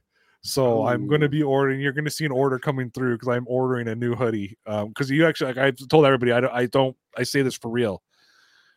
Best material merch I've ever bought in my life is Lawrence's hoodie. Like, it's such top quality. I suggest you go check it over. Make sure it's the Have a Good One hoodie and not just the regular Coleslaw hoodie. It was a Have a Good One. I do want to. That way it'll have it on the back, because the regular Coleslaw one doesn't have the back print. Well, you and I will have a chat, because I want to give you the chance to put your stuff on my website. No kickback to me, just another chance to get it out there so our fan base can come get it. And I got a store there now. I'm going to do hashtags, my stuff. So anybody who's on here has merch, we can push all the merch out there. So if you guys want to get your hands on it, I'm hoping the next week or so to get that all figured out and start putting some of Lawrence's stuff up there too. And it's not a partnership in the sense I get a kickback. It'll just link back to his, but you'll get to see the pictures and it'll be under my store. So I want to do that. Do I still have you, or do you got to go?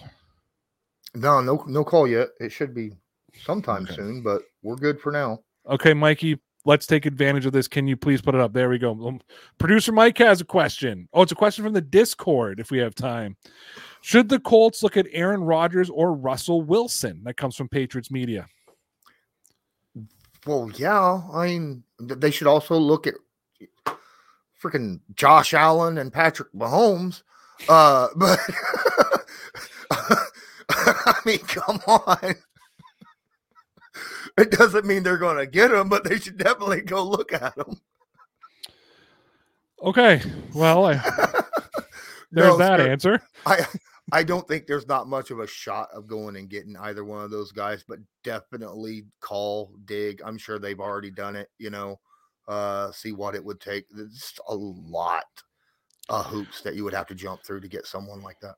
Would you basically, if you're going after one of those two guys, are you basically pulling a Rams now? You're going all in to win a Super Bowl? Because you've already lost this. You got no first round pick this year. You didn't have one last year, right? So I mean, you're giving up back to back because of DeQuell. So you're kind of giving up back to back first round picks, right? So I said DeQuell, DeForest. Thomas Ryan says, "Hey Lawrence, did DeQuell ever get his ball back from the Deflategate game?" That might be why DeQuell's name came up in my head, because I happened to subconsciously see Thomas Ryan's question here. No, it's because you're just trying to find a way to flex that you hang out with DeQuell Jackson, and I hang out with Mike.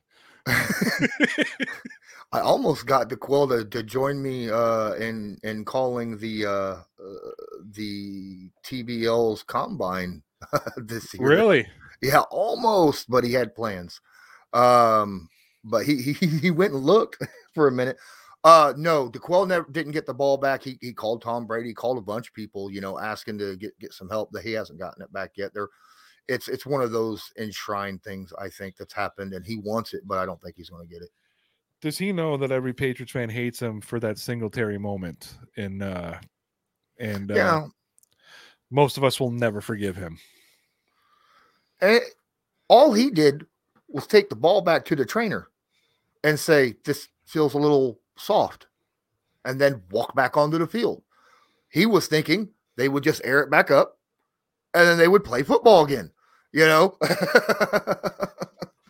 That's not what happened. It's not what happened at all, DeQual. It is what it is. Stuff like that happens. Thank you for your comment, Thomas. Oh, I thought I offended Mike. David says, my biggest question on the Pats is who is going to retire or otherwise move on? Hightower, Kevin Van Noy, McCourty, Slater. So I believe that Dante Hightower is done. Hit me like a ton of bricks, but after the performance we watched this year, he's got to be finished. Kyle Van Noy is not going anywhere. He'll be here for at least, he's going under contract another year. He's still early 30s, I want to say, so he's still going to be around. I think if Slater wants to return, he'll have a spot on this team. He's going to sign somewhere around a veteran's minimum. Devin McCourty says he's thinking about it. He's trying to figure it out. I just don't know, to be honest with you, if he does decide to play, if he'll be playing as a Patriot. I know it sounds weird to think of Devin McCourty playing somewhere else. I think it'll all come down to how much money he's looking for next season. I think that he's good enough to come back and play safety. Do you think, and this is coming from a Colts fan, so expect it, do you think that when Jonathan Taylor, what he did to McCourty and Hightower, do you think that has anything, do you think that's playing in their mind a little bit when it comes to deciding whether or not they're going to retire? No, but what I can tell you is that play was actually a lot more on Hightower. I know it was both of them because of the angle, but yeah, if Hightower doesn't over pursue, then McCourty has the angle on him. That's it was sort of the domino effect. That play there, though, was the one that told me how done Hightower was. And that's not the first time he over pursued. And just so you know, they had the exact same play like 2 weeks before against the Titans, against a third string running back, where he over pursued. McCourty missed. McCourty missed Dylan. Yeah. Yeah. Or not Dylan, but I know who you're talking about. Whatever the kid's name is. And the practice squad guy who came up and put 200 yards up on the Patriots. Yeah. Those two plays there, the first one, okay, it happens. Hightower over pursues, McCourty misses the angle. You're like, out of all players, 54 and 32. When it happened the second time, that was the first time I vocally out loud admitted, even though I knew it in my head, and I'd had the conversation in the group chat. Hilliard, that's the name, Hilliard. Hilliard. Because I always mix him up with Dalton Hilliard that used to play for the Saints. Yeah, that was the first time I admitted out loud that I thought High was done. To be real with you, that's when I knew, and everybody knows that it hurts. I mean, I got our Hightower jerseys all over the place. Yeah, but that was the first time that I had to admit out loud, like I had to as a broadcaster, whatever you want to call us, podcaster, we'll call us as a podcaster, that I had to come out and say it. McChicken is selling merch too. He's selling my merch. Yay! He's selling McChicken Vlogs merch. I love it. I love it. Tim Johnson says we could have a better chance against the Bills if we got a sure-handed player. Does that mean wide receiver? Does that sound like wide receiver to you? Sure-handed? Because the defense was just as big of an issue against the Bills as the offense. When you drop 40 points on somebody, I'm not saying it's the offense that's the problem as much as it is the defense. No, I still stand by that Micah Hyde interception is what changed everything in that game. If that catch falls into Aguilar's hands, the Patriots, I think, have a little bit more swag, a little bit more confidence, a little bit more everything. That interception put Buffalo into a frenzy. And when they made it 14-0, I mean, McChicken texted or messaged us right in the group chat at 14-0, said game over. And I don't think any of us argued. We're all just like, yep. Well, that's also, like I said, when we opened this, when I first came in, and I said, you need one of those hands 50-50 guys, those big receivers 50-50 with really good hands that, is going to catch a contested ball all the time, or tough to catch balls, Yeah. So yeah, definitely. It's definitely going to make an impact on any game. That's one of those plays where you say three things. Number one, Mac, you throw that a foot further and let him run into it. It's a touchdown. Mm-hmm. Aguilar, experienced player. You high point that ball. You're not basket. You don't basket. You high point that ball. But what a play by Micah Hyde! And I think that in the way of criticizing those two, we've almost, as Patriot fans, tried to take away the fact that was an unbelievable play that an eighth of the NFL safeties would make. Just to pursue that ball. Break on it the way he did was just unbelievable. Connor said, after the interception happened, he thought it was a touchdown. He thought, until the Bills were all celebrating, he was like, what happened? He thought it was a touchdown. He didn't even realize that he had gotten there and intercepted the football. Mm-hmm. Thank you very much, Tim. Delusional Patriot fan says, think we could get away with trading Wynn to Atlanta for Ridley. Wynn has no, you can't, because Atlanta's getting rid of Ridley because of salary cap. Wynn, I believe, has a $14 million cap hit this year. Unless the Patriots accrued the cap hit, which they still can't, because then they wouldn't have the money. That's the call. Guys, that's Lawrence Owen. Find him over on the Colts Law podcast, the Believe in Colts podcast. Follow him on Twitter at Colts_law. Follow him on YouTube. He has to go pick up his son. Lawrence, thanks so much, buddy, for coming in. All right, man. Thank you for having me, and I'll see you again Tuesday, and hopefully Thursday when Thursday I come see you. Friday, right? All right, buddy. All right. Take good care.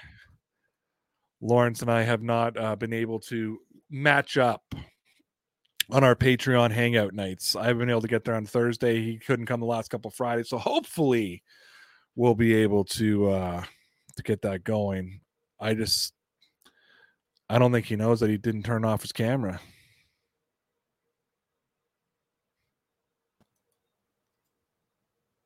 Oh, he did turn off. He's just hanging. He's just listening. I don't know what he's doing. I don't know if he knows he didn't leave or not. Well, it's okay. He can hang out. I like Lawrence. Yeah, so that's it for that, I guess. We're having a good conversation too, but actually we're going to be saying goodbye in 3 minutes anyway, so that kind of worked out. That music is telling you that it's time to bring in producer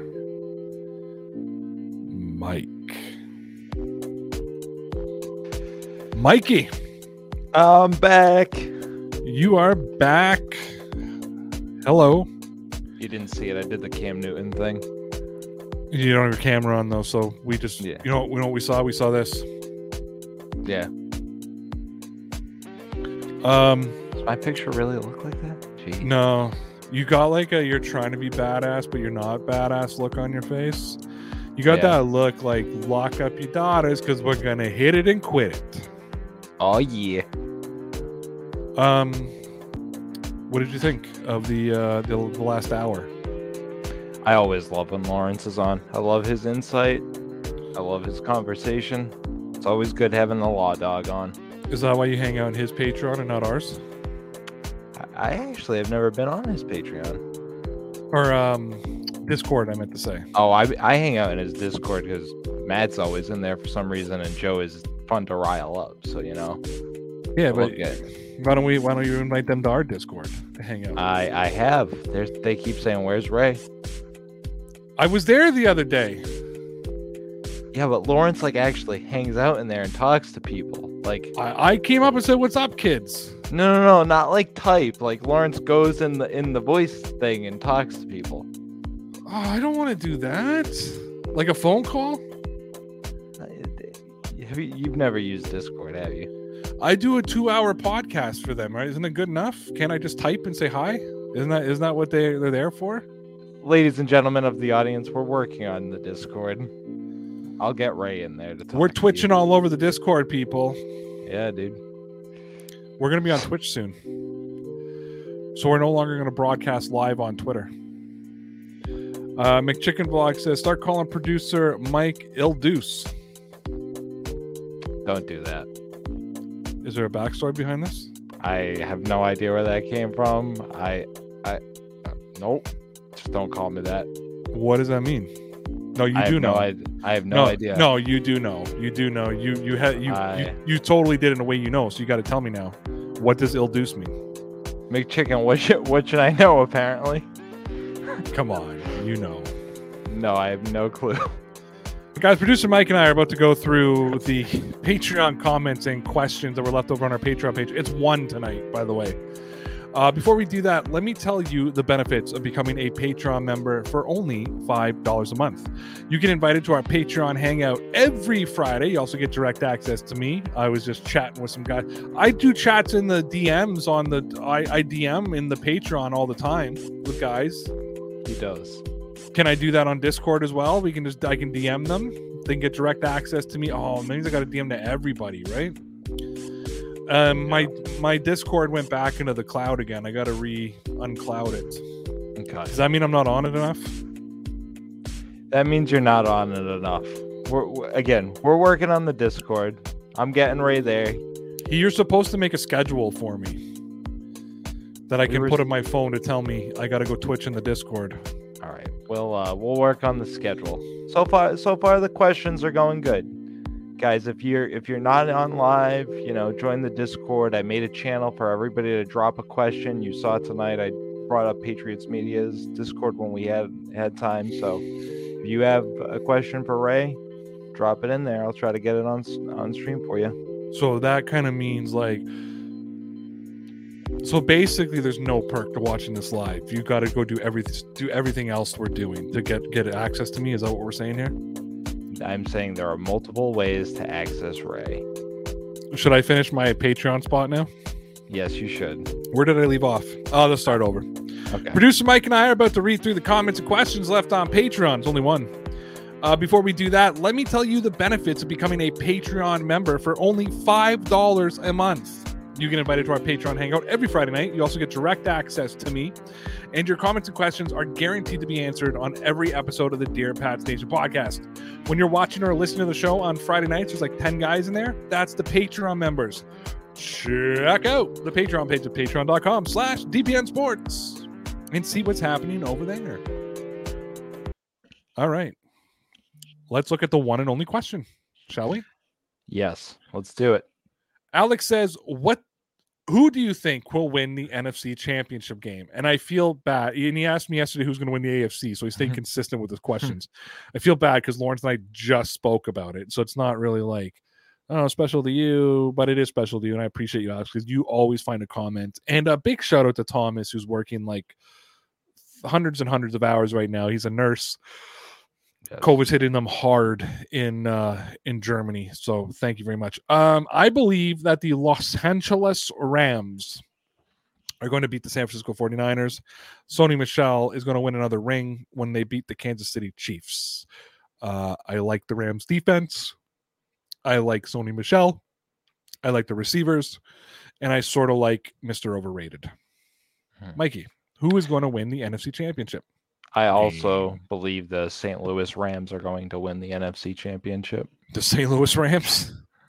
I had to change it up, man. We've been saying the same thing for an hour. We talked about it for like a minute. I know. No, I think they're going to win for all the same reasons. And listen, I was watching Von Miller this weekend. He is looking good again, like Ray said. Vintage Von Miller. So I already addressed the tweet of the day. Yes. But I'm going to give you the opportunity to address the tweet of the day. Again, you can have your tweet being the tweet of the day by following me on Twitter at DPN_Ray. You can also follow the business account at RayRouteWeb. It's run by that man over there, producer Mike. If there's video and it's promoting just the channel, it's me. Anything else is Mike because he's good at the interaction piece. But you follow me at DPN_Ray. You can also follow Mike at MN_off-topic. But you tweet at us, ask a question. I pick the best tweet or the dumbest tweet of the day. That becomes a tweet. My boy, No Love Entertainment at FCB Goats 1. I can't read it too far. I don't have my glass on. You guys understand? My computer's like across the room. You don't even understand how far my computer screen is from me. And I could look at the screen right in front of me. Ray, I have a question. Why do people hate Mac? Hate on Mac for no reason. People don't respect him, and to mention he will took his team to the playoffs. By the way, something Justin Herbert can't do, but they give Herbert the credit. Herbert is a good quarterback. Don't get me wrong, but come on, man. Mikey, why are they rough on Mac Jones? I think because of the expectations that are on Mac Jones. You kind of alluded to it before. There's a different kind of scrutiny and pressure on the quarterback of the New England Patriots because of who you followed. And I don't mean Cam Newton, right? Like everybody knows that Cam Newton was here as a bridge. Mac Jones is the successor. Cam Newton's a GOAT. He's the guy. Greatest of all time.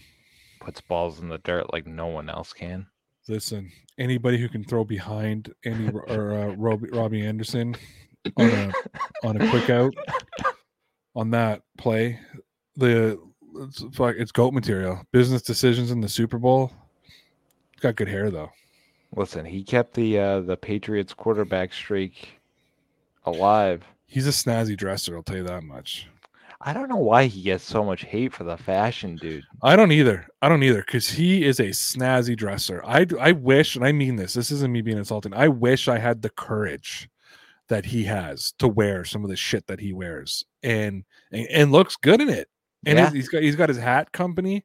He makes really nice fedoras, like really sick fedoras. Like he's fresh. He's hip. Yeah. He's a good looking cat. I'll tell you that much. He's a good looking guy. Style's great, man. Style's great. Cam Newton's gonna have a great career after football. I really believe that. I think he's already got a great career. I don't mean as a football player. I mean as how professional of me just to yawn in the middle of my answer. I think it's hat company, and I think he's doing something with cigars, and he's got his podcast. Yeah, he owns a really popular, I guess, cigar bar and restaurant. I think in Atlanta, makes a lot of money doing that. So good on Cam, man. Maybe he can start a 2-hour football podcast on a YouTube channel every day of the week. Lawrence would probably have him as a guest, right? Yeah, well, Lawrence hangs out with the football players. He's like that. Were you offended that I said he hangs out with Quell Jackson and I hang out with you? Did that offend you, Mike? No, I enjoy the fact that you hang out with me. If you had the chance to hang out with Quell Jackson or me, I would definitely choose you over Quell Jackson. I'd choose you over Willie McGinnis. I mean, fuck, why would I go hang out with guys that really know the game inside and out? They're like the coolest people in the world. Okay, now you're just being an asshole with the Willie McGinnis thing. Listen, guys, if Ray ever got the chance to meet Willie, it would be one of those. I would dump you in a second. It's not even funny. If he was like, fire Mike and you can come meet me, I'd be like, Mike, you're fired. And I'd be hanging out with Willie McGinnis. And I'd text you and tell you about it. You remember why I fired you? Yeah, this is why. And it was so much fun. Yep. Yeah, it'd be one of those scenarios. You'd be so starstruck, he would be gone for like 10 minutes. Like you wouldn't even be in the same room. Yeah, you would just be in a daydream, and you'd be like, "Mr. McGinnis," and he'd already be like walking 10 feet away. And he would leave. He would have left already, and I would have came up with my first question. Yeah, exactly. Or I would have just blank. I would just blank out, and I wouldn't even know we were talking. Like it would just be whatever. Yeah, and then he would follow you on Twitter, and you'd be like, "Oh." Are you ready to record some stuff for the Newsbreak app? Well, let's do it. Ray just won an award, everybody. I did. I already talked about it though. Yeah, that's should I reveal the text that I sent you? Sure, go ahead. I think we should. Yeah. So we have as I said, I have a business Twitter account. I have my regular one, which is at @DPN_Ray. Everything that comes out of there is my opinion. Everything is me. At Rayroute Web is the official Twitter account of rayroute.com. And we don't use that as a personal account to give any sort of opinion. That's where we promote the show, promote the website, do some fan engagement, that kind of thing. And Mike and I both run the account. Well, when the face of the company, the star of the show, if you will, wins an award, we have to tweet about it. So I got sent a graphic listing me as the winner, as the top video contributor to Newsbreak for 2021. And I knew we had to tweet that out. And I tried to tweet it like 3 times and I just couldn't, because as arrogant as I am, it just felt so weird that I'm going to tell you exactly what I texted Mike, because my wife laughed, so you guys probably will as well. I texted Mike, I just can't do it. Please post something nice about me on the page. I just can't do it for myself. Post this picture as well. Maybe indicate it's you. I just couldn't do it. I couldn't be like, congratulations, Ray. You know what I mean? Like, and start patting myself on the back, even though I know I'm writing it from the business account. I knew it was me, and I couldn't do it. So to be fair, I was going to do something shortly after you texted me. So I was kind of hoping you wouldn't, because I didn't want to double post something. And I was like, I hope he doesn't post something himself. So it was kind of weird. We had the same thought. Yeah. So I just, I was shocked when I won. Like, I think you could tell by my tweet that I was shocked. Yeah. And like, I think I texted everyone. I'm just like, I won in all caps. Like, I didn't think I was going to win. I really didn't. So I was shocked when they made me, when I was picked as the winner. And like, I think I tweeted, like, I think I wrote, holy shit, I won. Like I couldn't believe it. Like, I texted my wife, I'm like, I won, like, all caps. Like, I was just so shocked that I had won. Yeah. I mean, it really is a testament to the work that you've been putting in the last couple months. And, just, if you guys go on there and see the amount of followers that he has on Newsbreak, I mean, it's amazing. We've had very quick growth over there. Yeah. Very, very quick growth. Yeah, no, it's phenomenal. Yeah, the last 3 months have been like a whirlwind for me. I mean, when I go back and I just think about September and on, like, I think it was beginning of October, middle of October, when Connor left. Yep. And that I just fell into a very precarious position. And then by, I think it was end of October, that my relationship with Colorcast ended after a very, very short stint. And then it was like the end of November that I joined it was maybe middle of November that I joined the Blundell Network. And then to win this award, it's been today's been like, these, like, people don't know, like, when these kind of things happen to me, I get very sentimental. I don't get emotional. I'm not an emotional person, but I get very sentimental. Like, I get very like all the people who've supported me and helped me, and I just thank them so much. And then I like to, like, I reflect at Christmas a lot. I reflect on these other times, and like, something like this, winning this award today, like, I got sentimental on the fact of what has happened. And I think about, I wouldn't even be in this position if it wasn't for Connor, right? Because they went and recruited us back in July. They wanted Connor and I to do it. Yeah. So I know that without Connor, I wouldn't even have been in line to win this award today. Connor and I started doing it in July. In August, he gives it up, and it's just me doing it. And then by October, he's not even a part of Dear Pats Nation anymore. However, without him, we never would have got the opportunity. And the fact that, and funny story, I don't think I would have got, I didn't think I was going to get Blundell without Connor. You know what I mean? Yeah. We won't go any further. Yeah. I did. Right. But just so everybody knows, Connor almost came back. Like, this close. I don't know if you guys can see my fingers. This close. It's very close for those not watching the podcast. At the end of November, like, came very, very close to coming back. And then he just couldn't. And I had to go kind of negotiate some things and some stuff on my own. Now I'm at the point where he almost can't come back because all my contracts are solo everywhere. You know what I mean? But I think, though, like, it's what's happened, though. So I win this award, so I got very sentimental. And like I was saying on top of the show, Mario and I are talking tomorrow because we want to do some projects together, like, not just the podcast. You know what I mean?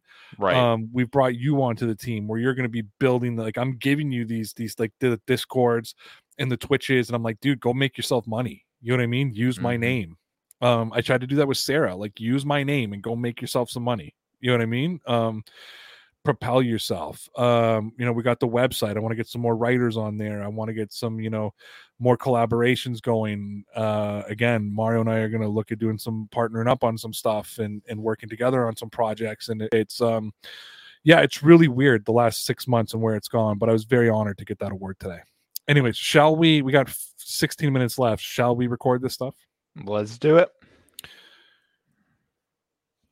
So this has sort of been our story of the day, and the Cincinnati Bengals are headed to the AFC Championship game. They're going to be playing Kansas City, going to be going up against Patrick Mahomes. They are the underdogs, but they have a chance to win. If they win, they'll end up in a Super Bowl. And I have to remind everybody that it was just 2 years ago that they had the worst record in the NFL, had the first overall pick in the 2020 draft, drafted Joe Burrow, had an okay season, but still pretty bad the next year in 2020. Drafted Jamar Chase, and now they're a game away from going to the Super Bowl. That makes me think of the New England Patriots. Makes me think of Mac Jones. Makes me think of the potential. Now, the Bengals have done a fantastic job building around Joe Burrow. Mike, let me ask you, what do the Patriots have to do to help Mac Jones the way the Bengals helped Joe Burrow? I think for Mac Jones, it's going to start around the offensive line. They need to solidify some of that offensive line around him. Second is going to be to get him that wide receiver like we talked about, get him that deep threat. And I think third is they're going to need to shore up that defense around him, get a little bit younger, get a little bit faster, make sure that they can take the ball away to give him more opportunities with the football. So Lawrence Owen from the Colts Law podcast and the Believe in Colts podcast said that the Patriots don't need a speed guy like Tyreek Hill. They should be looking more at one of those 50-50 guys like A.J. Brown. What kind of receiver do you think the Patriots need at the number one spot? I think they need a hybrid, like a Calvin Ridley, a Michael Thomas that can kind of pretty much go all over the field, stretch the field when needed, go intermediate, and just, short-handed is the right word, can go up and, make those 50-50 balls more than 50-50, somebody that he can go to in high-pressure situations. Antonio Brown has had quite the last 4 weeks, we should say. A few weeks ago, he quit the Tampa Bay Buccaneers in the middle of the third quarter, or was cut, depending on which side of the story you listen to.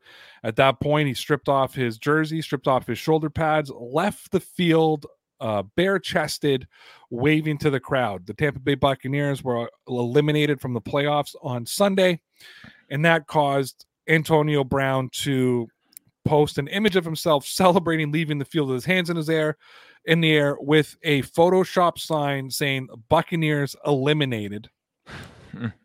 He then talked this week that he would like to play with Lamar Jackson, and obviously that means the Baltimore Ravens, angling to find himself a job. Of course, Antonio Brown's cousin, Hollywood Brown, is a receiver for the Baltimore Ravens.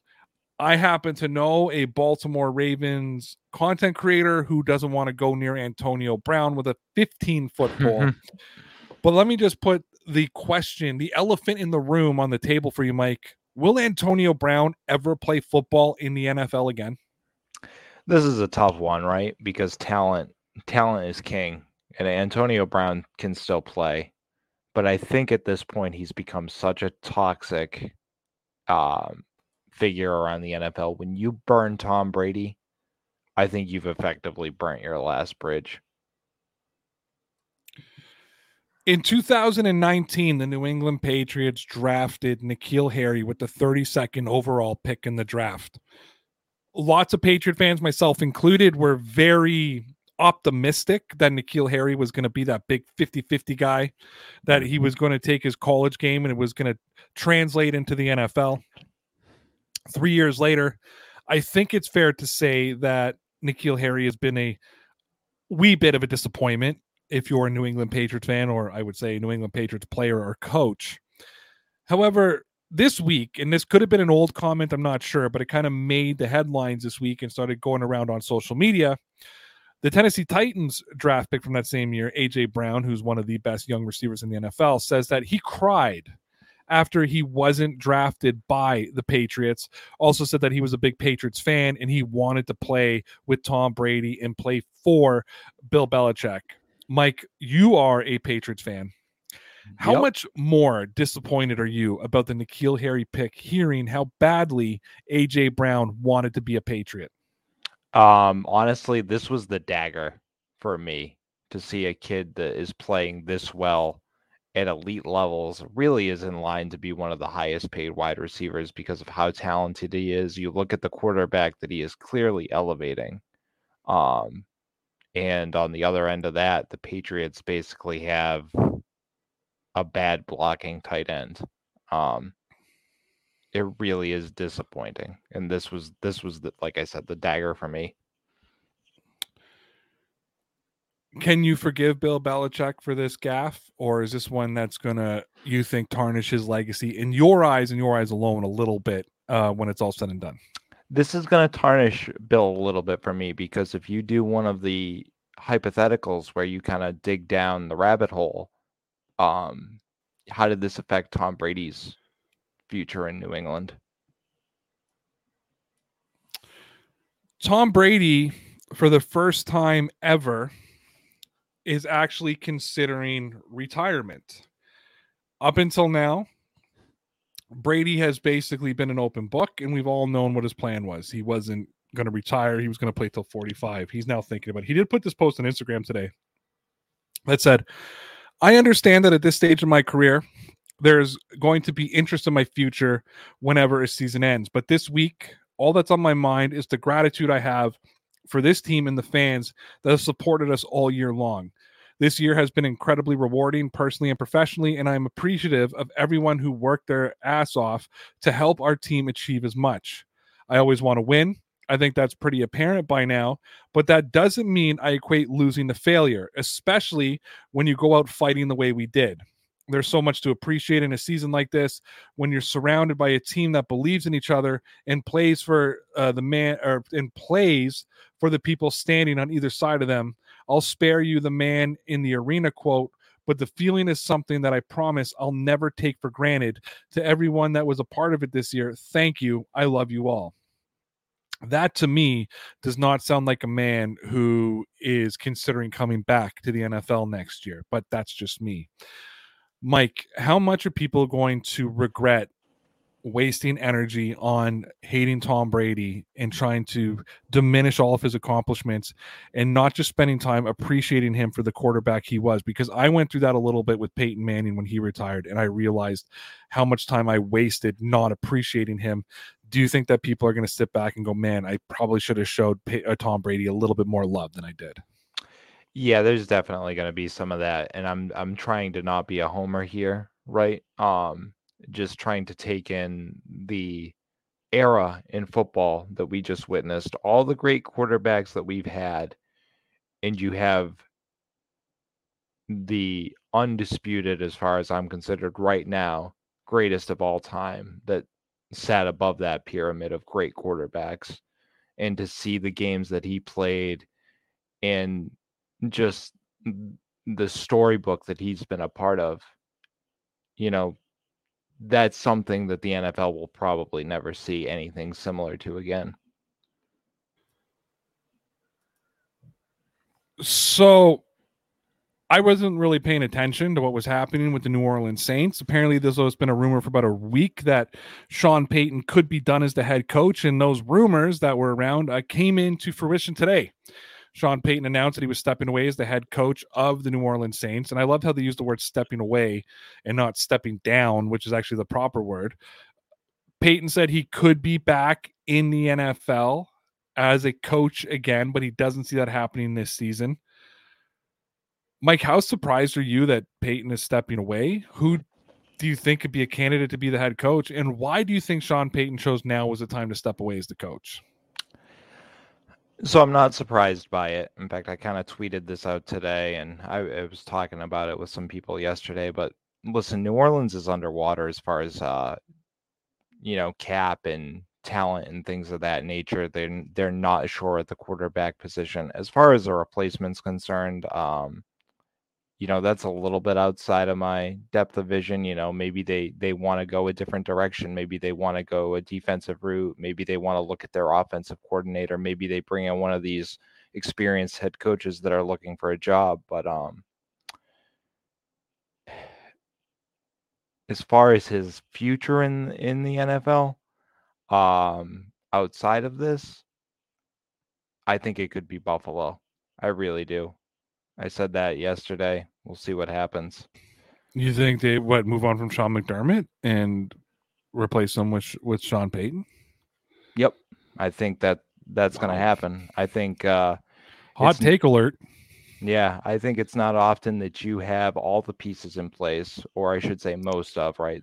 Buffalo's going to have some things they're going to need to clean up this year. Usually it's like, oh, I want the quarterback to elevate the rest of my team. I think they need a coach that's a little bit better to elevate that team. And why not take one of the best offensive minds in the league and put him in Buffalo with somebody with an outstanding skill set? And he's going to need to step away for a year to kind of make that all seem legit. Wow. Mike coming out on fire. And I'm going to bring that up to Mario tomorrow because I want to get his feedback on that. That's a hell of a take, Mike. That is a hell of a take. All right, we got about 3 minutes of the show, maybe it's actually 2 minutes. Probably got time for one comment. So if you want to pull up a comment, we can do our last one of the night. Sure. Let's see here. I apologize. I know we didn't get to a lot of the comments tonight, but just too much good conversation happening all over the place that we couldn't get there. So I'm sorry. Yeah, let me just scroll through here. Let's see. I'm going to pull up one from...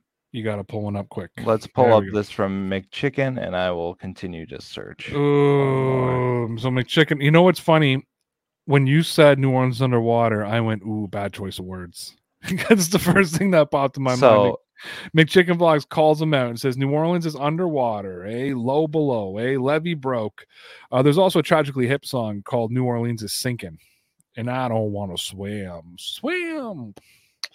Yeah. All right, do we have another comment? All right, let's look at David's. David says, I will just remind you that 31 teams passed on Tom Brady multiple times. That's just one example. Give it a rest. So I think he's not even referring to the Tom Brady thing here. He's referring to the Bill Belichick whiffing on a draft pick. Oh, on the whole N'Keal Harry thing? Yeah. Or was this when I said that I stopped defending N'Keal Harry? So before this, he said, come on, man, are we going to pretend the other 31 teams don't miss on draft picks? So no, I was talking specifically about N'Keal Harry. Let's go back to that comment. I'm going to go back to the original one. Yep. No, I'm a content creator, and AJ Brown said he cried when he didn't get picked by the Patriots, so I brought it up. It's going to go on Newsbreak. It's going to get clicks. Sometimes I got to do that. That's how I pay bills. Just full transparency with everybody. Just want to be fully transparent. I have a beef against N'Keal Harry, David, because I defended N'Keal Harry for 2.5 years. I took a lot of shit for defending N'Keal Harry. A lot. Mikey has been witness to it. He's been here watching it. I have sat on this show not looking at comments like yours. I've taken the ones about Bella fraud, and I've taken the ones about how terrible N'Keal Harry is. And I'll tie this in, okay? And I said this a lot, that I didn't think McDaniels knew how to use N'Keal Harry, and people used to laugh at me and say, if that's my argument about N'Keal Harry, N'Keal Harry let me down, man.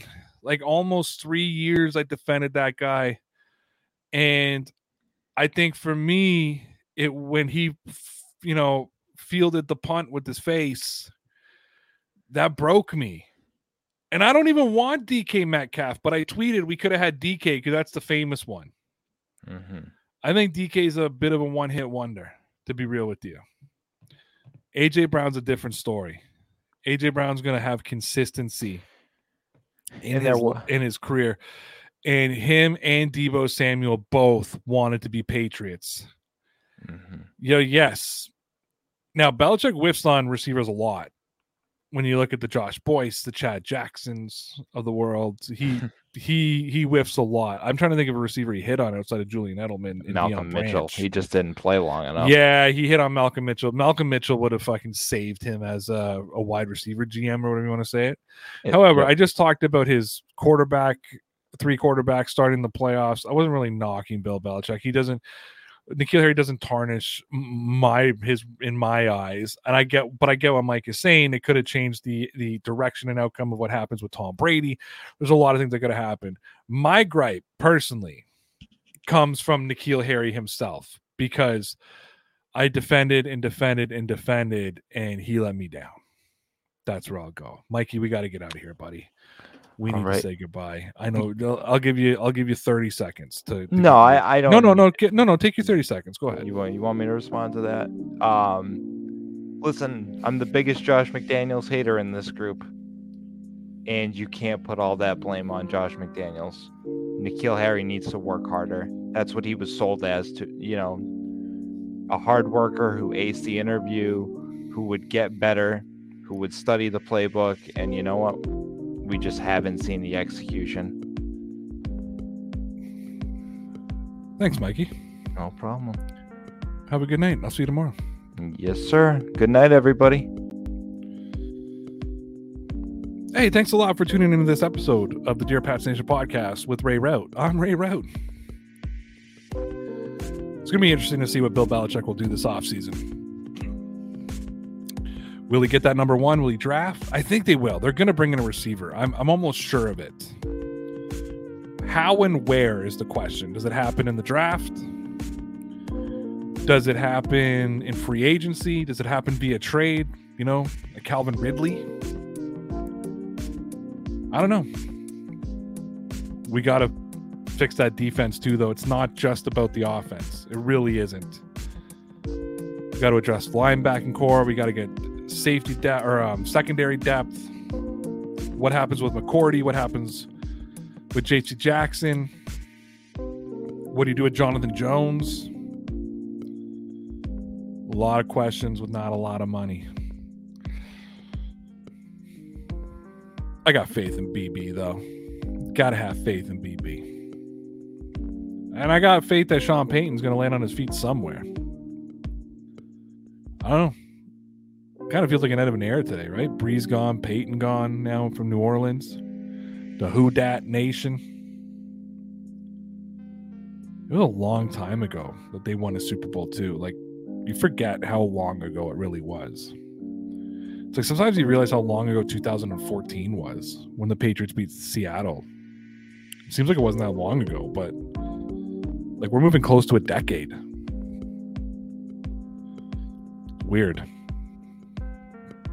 Guys, I just want to thank you again for all the support that you give me here on the YouTube channel. For those of you who did follow me over to Newsbreak. And I know that I let a lot of you down on the YouTube channel and we let a lot of things slide. I'm trying working my ass off to try to get it back to the standard that we had originally set. And I hope that you'll stick with me. I watch our subscriber count drop daily and I know why. I just hope that you'll you'll stick with me as we try to get to 10,000 and yeah, appreciate it. But I appreciate all of you over on Newsbreak. We're over 12,000 followers over there and strong and counting, and the growth has been absolutely phenomenal. The views, over 1 million views since July. It's been absolutely fantastic, and what an honor today to be awarded as the top video contributor. So appreciate that with all my heart. Thank you to Newsbreak. Thank you to Mike, Connor, Lawrence, Mario. Thank you to my Patreon crew. Thank you to everybody. Appreciate y'all. Thanks to the Dean Blundell Network, who got me all set up and snazzy over on my new website. Find all my content at rayrout.com. You'll find the latest podcast episodes, videos, blogs, updates, links to our merch, links to Lawrence merch soon, hashtags, and some of our partner stuff over on Amazon, Ultra Game, and all that kind of stuff. So go check out rayrout.com. I've left the link in the description. Hey, 42 of you, right now, if you could, please hit that like button. right? Just it helps those analytics. Every time you smash that like button, it tells YouTube to tell people to come watch the show. Listen, it's the best way that you can support the YouTube channel. It's the easiest way. So please hit that like button. And hey, if you're new here, if you've been hanging out and you kind of like what you heard, subscribe, hit the little bell, be notified every time that I go live. I'm live Monday through Friday at 7 p.m. till 9 p.m. Eastern time. 2 hours of unadulterated, unfiltered football talk and shenanigans. This episode of Dear Pats Nation was brought to you by our sponsors over at Ultra Game. Get decked out in your fully licensed NFL gear. They have all your favorite teams over there. Go check out Ultra Game, the largest suppliers of licensed NFL apparel. Don't waste your money with those knockoffs. Get geared up with Ultra Game. I've left that link in the description. We're also brought to you by Newsbreak. I'm a content creator over there. I cover the entire NFL. I do short vlogs for them. But there's a ton of creators in mainstream media outlets providing content. It's an absolutely free app. It's not just sports. It's all your local news. The app will use your location and filter everything that is relevant to you. But you can also search for what you're looking for. It's a pretty dynamic app. I've left that link in the description. You can download it over there. And to be honest, if you download it using the link I left, I get a bit of a kickback. It's the easiest way to support the show. I make some money. You get a free app. Use the link in the description and download the Newsbreak app today. And finally, we are members of the Dean Blundell Podcast Network. Go on over to deanblundell.com. Check out the work I'm doing over there. You can also check out what's happening with everybody over at Dean Blundell, like over 100 podcasts and content creators. Go check it out. Appreciate y'all coming in here tonight for the Dear Pats Nation podcast. And never forget, you're all legit, kid.